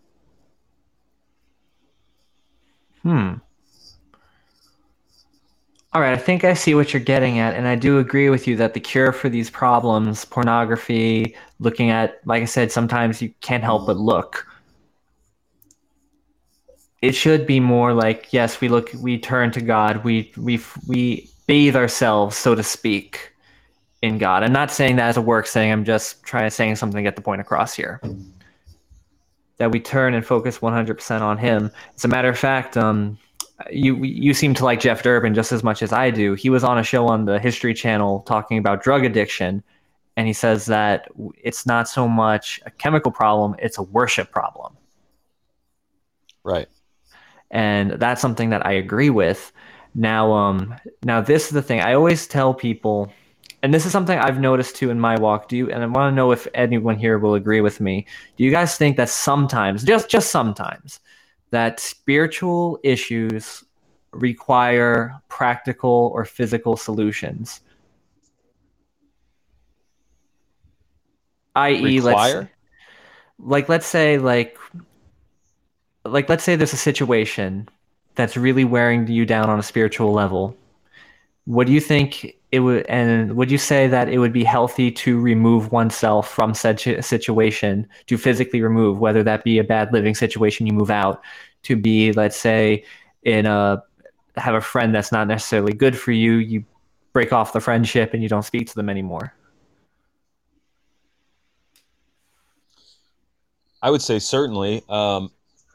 Jesus says to, cut off your hand if it causes you to to unbelieve or to go back to something that we've been set free from, to go back to bondage. Right. And I think the Holy Spirit gives us discernment and always leads us to truth. So we are given discernment for scenarios and situations to respond physically in some cases. Yeah. All right. Good. Good. At least we agree on that. I'm not saying that's for every spiritual problem, but I think that definitely like I said, in my walk and then other people I've spoken to, friends, family, church members, we all seem to agree that sometimes the most troubling times in our walk with Christ, the solution was as simple as sometimes just walking away.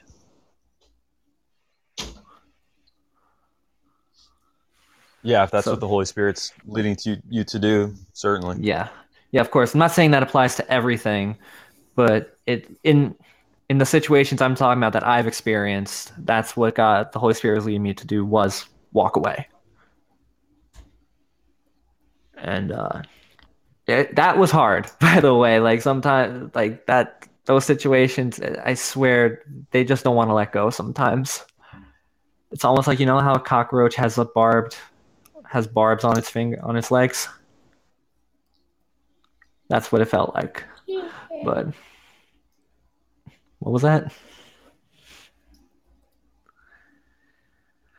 All right, but Landon, I just want to say, when I actually heard you talk about this, and it wasn't just reading the comments, I actually agreed with a lot. I was confused mostly with what you're saying, but now that when you explained it to me, I was able to hear you say it, and not just a little here, a little there. I finally got it. So if I came off antagonistic or anything, I'm so sorry about that. No, not at all. All right. But But another thing is in 2 Peter 1, Peter says he was talking about giving all diligence, add to your faith virtue, knowledge, self-control, perseverance, blah, blah, blah. Right. And he says, for if these things are yours and abound, you will neither be barren nor unfruitful in the knowledge of our Lord Jesus Christ. But he who lacks these things is short-sighted, even to blindness, because he has forgotten that he was cleansed from his old sins. And man, so many of us are in that same situation of barrenness and short-sightedness because we don't realize, we forgot that we were cleansed from our old sins. Yeah, I agree. And then I just want to say, when times where I've fallen into sins during my walk, whatever they may be, I'm not going to say them here just for privacy reasons. I'll confess them privately, but not on such a public forum like this. I actually doubted my salvation a couple times. Not to the point of unbelief. Just a couple. There were several for me. Yeah. Yeah, well, several for me too, but it's one of those things, like I said, well, I didn't really say this, but after a while, and I prayed, and I sought God more and more, I realized that, no, my salvation was never in question because of that. If anything, it just furthered my point for how much I need him. And I can't do this on my own. No matter what sinful habit you're struggling with, whether it be pornography, self-gratification, heck, I gotta be honest, we're all men here. Walk down the street, you see a pretty girl, you look. Like, I don't like that I do this, but I'm guilty of it. That should just serve as a reminder of how much you need Christ. You shouldn't self-deprecate. You shouldn't be like, oh man, I'm such a loser. I'm so wretched. Looking at you, Dylan, again.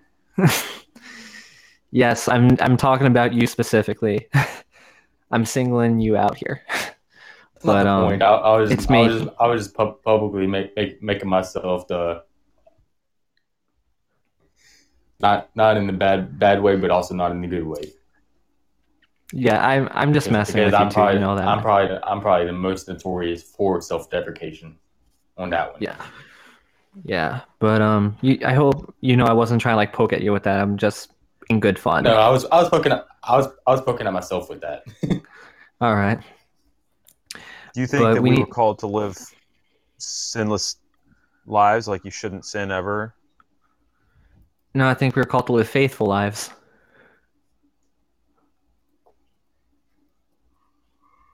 So, do you judge yourself according to what you do and don't do?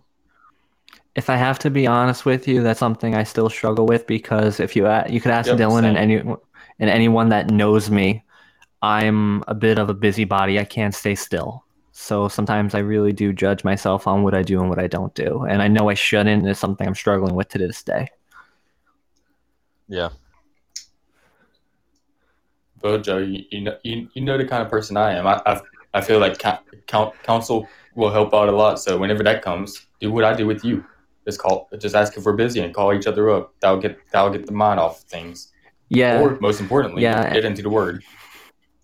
yeah. That's what I do. As a matter of fact, Dylan knows this. Something I do every day when I wake up is I call it B&B, Bible and Breakfast. It's just a joke I made with a few friends, but it's the first thing I do every morning, and then I read every at various points throughout the day. But it is something I struggle with that I feel like I'm not doing enough. I'm not doing enough, and it's not just with God; it's with everything. Sometimes I feel like I'm Mm-hmm. not even a good enough friend, or I'm not a good enough son. I'm not a good enough to my biological parents, or I'm not a good enough worker. As a matter of fact, a lot of my coworkers tell me sometimes, and this isn't to boast. This just goes to show how much I need prayer. They tell me like, Joe, we work here too. You can let us do something. Pretty much what I get told every day at work myself. So you're a harsh self-judge. Yeah, Yes, very much so. hardcore. Yeah, Yeah. me and him both are. That's yeah, that's man, that's a hard life, bro. That's Yeah, I've gotten better at it, but I'm not where I want to be. Does that make sense? you never will be. Yep. Yeah. I'm not, I So think, that's why. Go ahead. I was just going to say, I'm not where I want to be, but I know where I ought to be. And where ought you be? Hold on, let me rephrase that. I'm not where I ought to be, but I know where I want to be. And where do you want to be? I want to be with Christ. I want to have my Wait, You resurrection are. body. are you not with Christ as we speak then? No, I meant like I want to be physically with Christ. You Meaning when are. I die. No, I mean like when I die, I want to that moment. I want to see him face to face. That's what I'm talking about. Why would you want to Like do that though when we have him living inside of us right this moment? that's very true. It says we are flesh of his flesh, bone of his bone. We have the mind of Christ. He lives within us. We are the temple of his spirit. Um, he has manifested himself in us, the Messiah. And this is huge. And I don't know how we miss this, but I mean, wherever you are, that's where he goes. And sin does not separate you from him or him from you ever. In fact, Paul said the only separation that ever occurred was we were enemies in our minds only. Mm-hmm.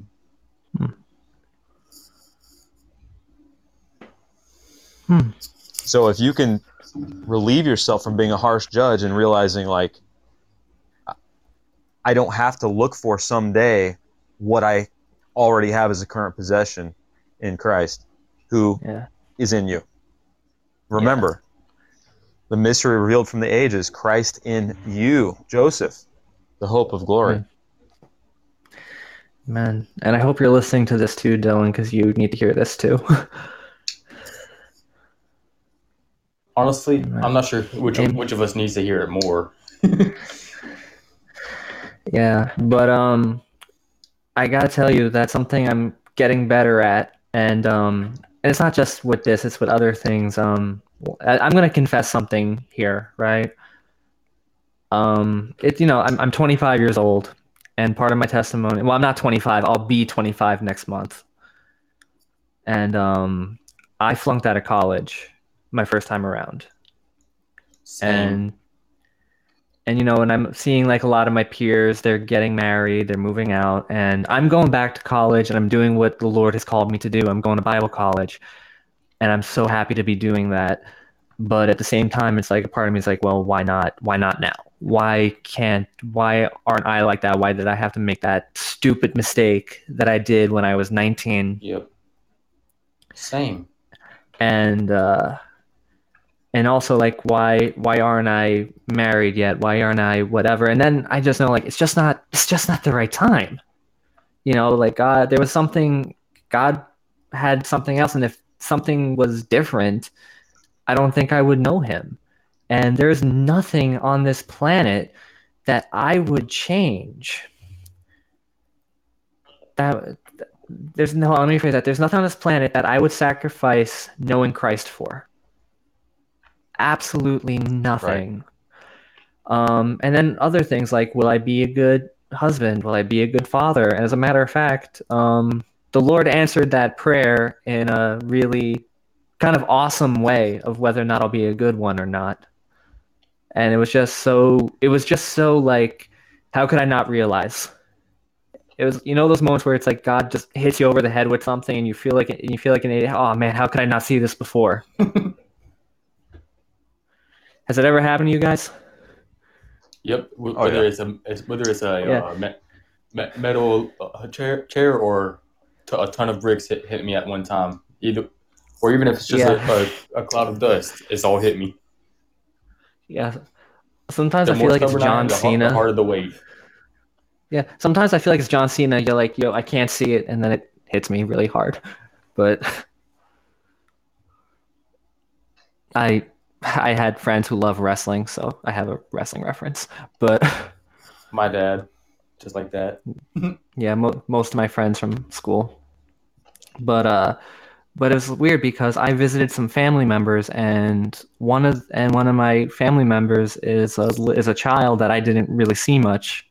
And then when I went to see them for the weekend, I got to hang out with this child, and this child wouldn't leave my side. Would not leave my side. Like I had to fight with her to let me go to the bathroom even. Did not want to leave my side. And I taught her a few things. I taught her a few songs. I taught her how to say like please and thank you, things like that. And it was one of those moments where I was like, wow, God answered that prayer. I would be a good dad. I will be a good dad when the time comes. Sure, I believe. Well, but back to your original But thing, you were saying, so basically you feel like your mistakes made you so you're behind your peers and now you're kind of doing the comparison game. Yeah, I've gotten better at it, yeah, but it still happens from time to time. Sure. Hmm. I also sometimes experience that. Yeah.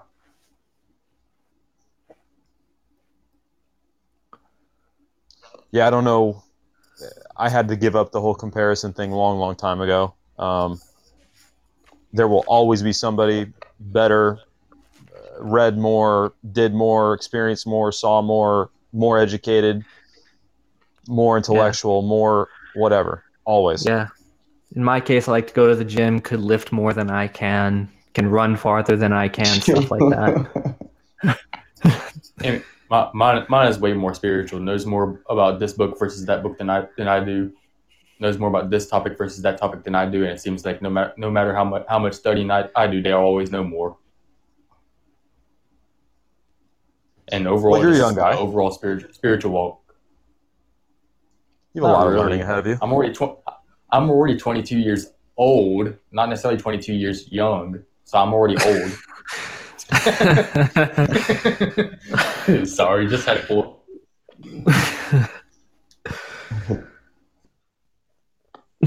You have a lot of learning ahead of you guys. Yeah. So just know your time has not yet come. Uh, But But yeah, I feel Joseph on the a lot of friends getting engaged and married and graduating college whenever I flunked out and everything else. Mine was way more financial than just me being. I lost my scholarship due to failing the class due to religious reasons actually. And yeah, that was technically against the law, but I didn't do anything about it, and that was a mistake on my end. So I lost my scholarship permanently. And with that loss of the $2,000 each semester, I ended up getting $1,000 into debt that I was not able to get paid back until this past March actually. So mine is way more financial. The mistake was actually in the class that I selected as a whole because I already knew I wasn't going to do too good in that class.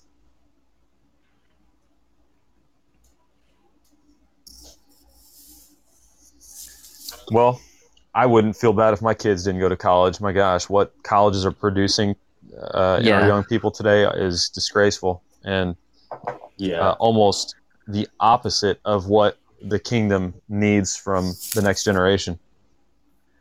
Man, I agree. That's why I chose to go to Bible college after that. I went back to secular college and I did well. But when I moved to Florida, the first thing I knew was I have to get into a Bible college. I cannot be in a public college from the way the culture is going, from the way just everything is, at least in America. I don't know what it's like where James lives, but in America, it's awful. Yeah, for me, I'm only at one of my top 3 colleges right now because I have 2 more that I'm planning on going to after this because of the goal that I want to have in my future. What do you plan on being or doing? Right now, I'm going to school for accounting, and then after this, I'm transferring to literally right across the street to a private university to study theology and everything. And after that, if it's the will of God, then I'm planning on going to seminary. But I'm ultimately planning on being the accountant of my own nonprofit organization or a church, for that matter, if I don't get to have my own nonprofit organization. But if I do get to have my own nonprofit, then it's going to be mostly focused on being a anti-abortion advocate, a pro-life advocate, and then be more or less a suicide helpline as well, because I have plenty of suicide attempts in my own past. 20 years of 2018 right on. actually marked the last time I ever self-harmed, because literally divine intervention, Christ saved me that day from self-harm. Praise God, brother. Oh, praise God. Man. Well, my feelings on Bible school aren't a lot better, but a little maybe. Yeah. But the one I'm going to is actually one of the best. It was actually founded by R.C. Sproul, who was one of my heroes of the faith, and I toured it. I sat in on a few of the classes. It's really great. It also emphasizes on teaching apologetics, which is a huge plus for me. And my goal is seminary afterwards, and I would, Lord willing, I either like to pastor my own church or to be a youth pastor. Huh?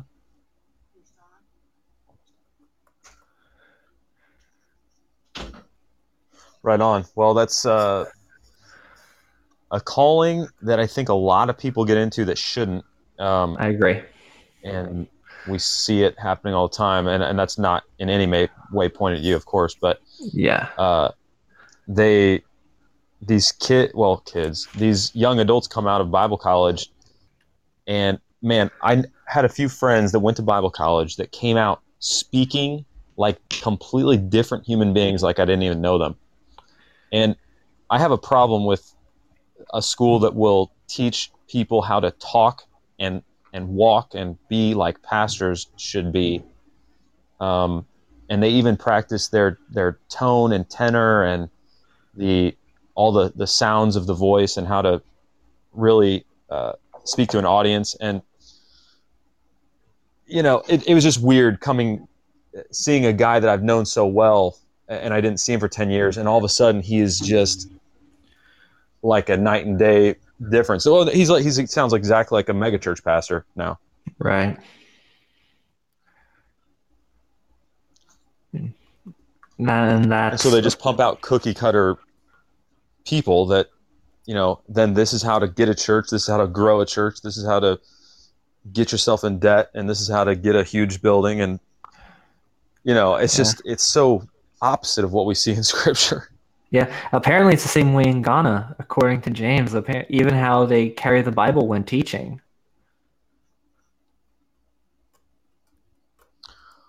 Oh, I've heard some African preachers that kind of blow my mind a little bit. In a good way or a bad way? Bad.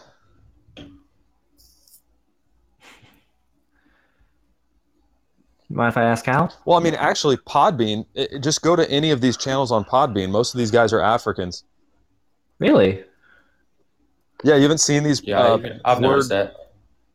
Oh, dude, it's so popular on Podbean. I don't know why. It's so popular. Like the top 20, there's like 15 of them are African prophets who speak tongues for 3 hours straight and say the word fire like 300 times in a row. Fire, fire, fire, fire, fire. Amen, amen, amen. Fire, fire. Like just hours on end. It's crazy. Oh wow. Dang, man. I And never noticed that. you I know mean, something that's I crazier? noticed what?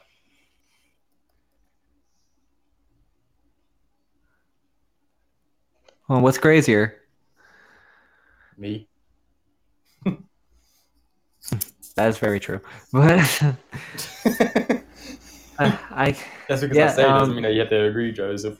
But oh well, thank you for actually agreeing with something that I say for a change. I also know you very well, so but yeah, and James is right. Right, you should get out when you hear those. And to tell you the truth, I don't listen to many podcasts from here. I mean, there are certain people that I listen to on here, like John Piper, Jeff Durbin, people like them. But yeah, I've noticed that a lot of my followers on Podbean that aren't people that I know, that I share with and they subscribe, and I praise God for this, are from other countries. And it shocks me in a good way. But in terms of what they put out, I uh,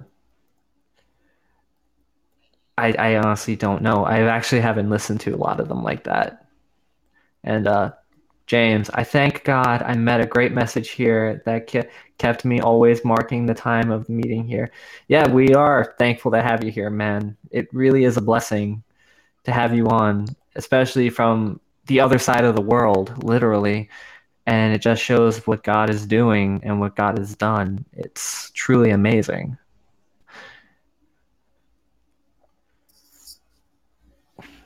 On a lighter note, my headphones are like crushing the cartilage in my ear. Is that a problem for any of you guys?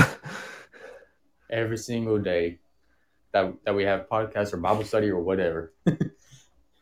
So yeah.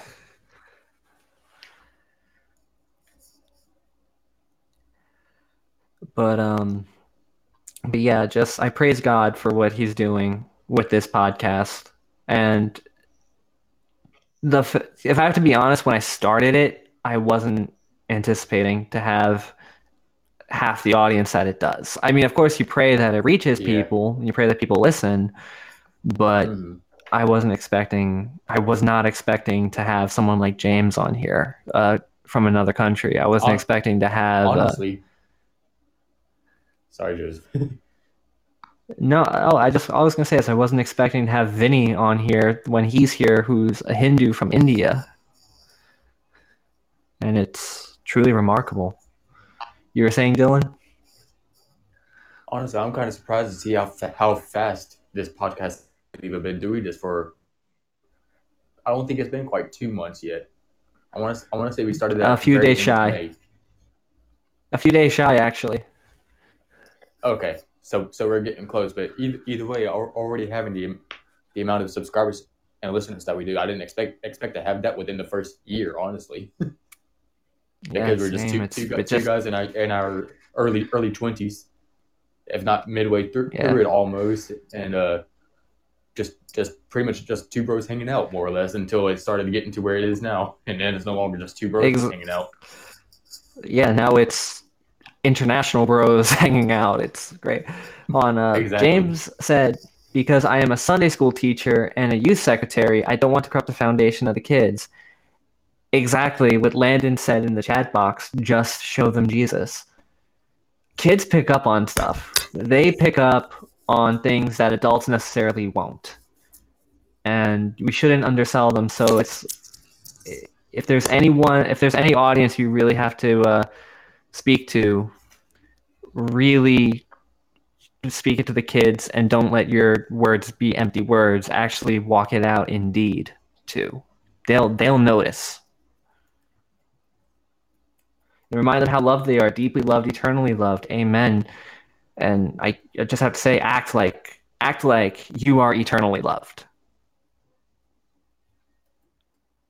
Show them that yes, you are forgiven, that your guilt, it could be gone. Your guilt is gone. Show them that. I agree.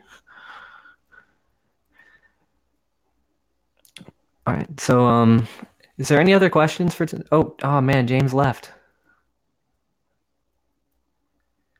On that note, you guys want to end it tonight? Or is there Go more ahead. stuff you guys want to talk about? No, you actually hit hammer on the nail on the head with that hammer earlier. So I don't have anything else to contribute. You already took it all.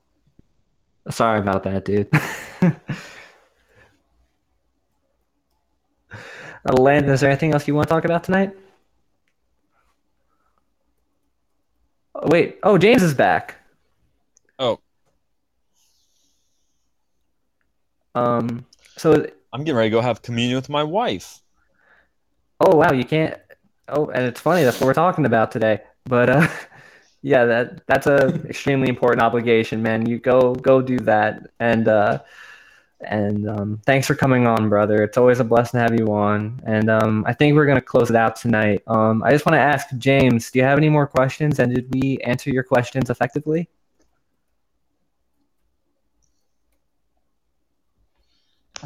My last question that I'll ask will be like, then how or what is the right and acceptable way in God when it comes to confession? What is the right way for us to do this kind of confession we are talking about? Say And this. also, is there yeah, and is there any difference in confessing to one another and confessing to God? Yeah, through Christ, that one. Well, first off, yes, there is. When you confess to God, it's different than confessing it to man. When you confess it to God, it's a different experience, it's a different thought process. When you confess it to man, when you confess to God, you're saying, help me help me with this struggle, guide me through it, show me through it. When you're confessing to man, it's an act of humility. It's an act of showing that yes, I'm struggling, and you're struggling to please come alongside me. That's what I would say. Okay. Where's mom?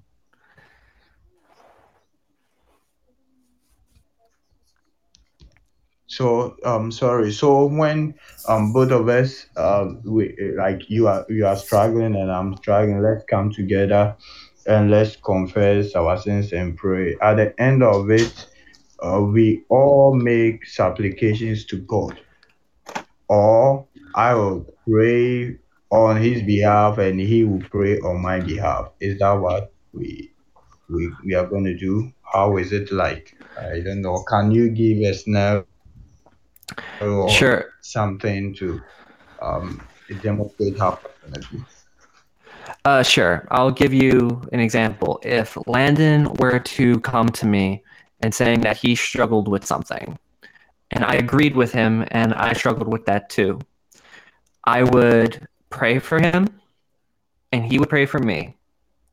We would talk about what we would see if we realize this is a spiritual issue. We would point each other back to the cross, And if the struggle required a physical solution, like I told you, maybe it's selling something in your household, maybe it's getting rid of a couch, maybe it's walking away from a friendship, we would talk to each other and we would pray for each other that whatever, if there is a solution to it like that, it would be found and we would do it, and that God would lead us through it.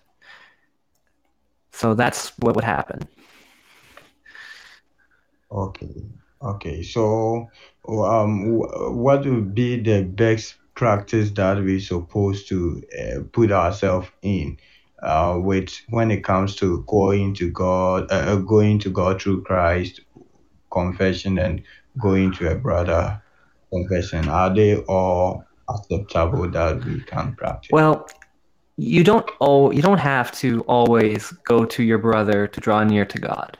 Though I would recommend it, I would always you could still pray on your own and draw near to God. God has spoken through his word. And so I always say if you want to learn more about God and your relationship to him, you read the Bible. And that's the first thing I would say, first and foremost, is no matter what, to read the Bible. But then when you pray, prayer above all things is an image of trust. It's not what most people would say, where you're asking God for what you want, and how if he doesn't, and how dare he not give it to you, which you can ask him. He wants you to ask him. But above all, when you pray, you have to realize that sometimes the answer is going to be a big fat no. And no, that's why when Jesus said in Gethsemane, this is a really extreme circumstance, but I use this example a lot. When he asked the Father if the cup could pass from him and he didn't have to endure the cross, he said, "Nevertheless, not my will, but your will be done." So that's why we pray every time like that. We always have to realize that when we pray, first and foremost, we need to pray that God's will be done. But we do make our supplications known to God, and no matter what happens as a result of this, we realize that God is holy, God is sovereign, we are not, and we trust him through it. Okay, thank you very much. I asked this question purposely with regards to what is going on in, especially in Ghana here and other countries, whereby people are building their trust in men, that is in pastors and a bit in authorities. They put their any little problem, they run to them, pray for me, give me oil, give me this, give me that. Whilst when you get time and call on God, He's in you, He's right with you, He's gonna Yes. hear you and answer you. But we neglect that one and always go in for the help of men, that they are super powerful. So they should come in the aid, and they point us to the old living, whereby the priest will hold our sacrifices before God and offer a sacrifice on our behalf. That is in the Old Testament. But here we living in the New Testament, whereby you can go boldly before the throne of grace and Yes. obtain Yes. um, mercy and favor in times of need. So we neglect that one sometimes and go in for the hard way. So thank you very much for enlightening my understanding also on this and clearing. God bless you. God bless you too, brother. It's always great to have you on here. It really is. On this note, guys, do you want to end it for tonight? Sure, I'm cool. Go ahead. Okay. All right, so James, actually, would you like to close us out in prayer? Okay, sure. All right. Please let's pray. Father, in the name of Jesus, we thank you for your word tonight. We bless your holy name, for indeed you made it possible for us to have this great discussion and We pray that you will cause your spirit to speak to us and speak to our understanding. We pray that our brethren who are unable to join tonight, you send forth your word to them wherever they are. That we pray that you draw them to you. The word says, if we lift your name on high, you shall draw many souls to yourself. It is, oh Lord, your word that you use to establish everything. So we pray through your word, you establish people and you call many unto yourself. We Yes. pray in the nation to your hands. We are battling with this pandemic, and we know that the scientists, everyone, the doctors, they have been trying with all they could do, all they have in hand, and still things are getting out of hand. But we believe that with you, when you come into this situation, oh God, everything will be stabilized and we'll go back to live our life. Even in this pandemic, we will not cease to worship you. We will not cease to lift your name on high. We will not cease to proclaim your word. We thank you for tonight. We pray that you help and you heal each and every soul which is weary. We pray that you made our supplications and our prayer be made known before you and being answered. We pray that let your will be done, for there are many decisions that we will take, but it takes your counsel alone that will stand. And therefore, help us to make the right decision. That at the end, it will meet your counsel. We thank you tonight. We bless your holy name in Jesus' mighty name. Amen. Amen. Amen. Thank you, brother. Thank God you, bless you, bro. Yeah, man. And thank you. I just want to say thank you to you guys for coming on and making this show great. And I just want to announce to you that on Thursday's show, me and Dylan will be discussing the first 3 chapters of the book of Ephesians. And then the Thursday after, we will do the final 3, finishing out the book. Okay, that's gonna be wonderful, and I pray that I would not miss that.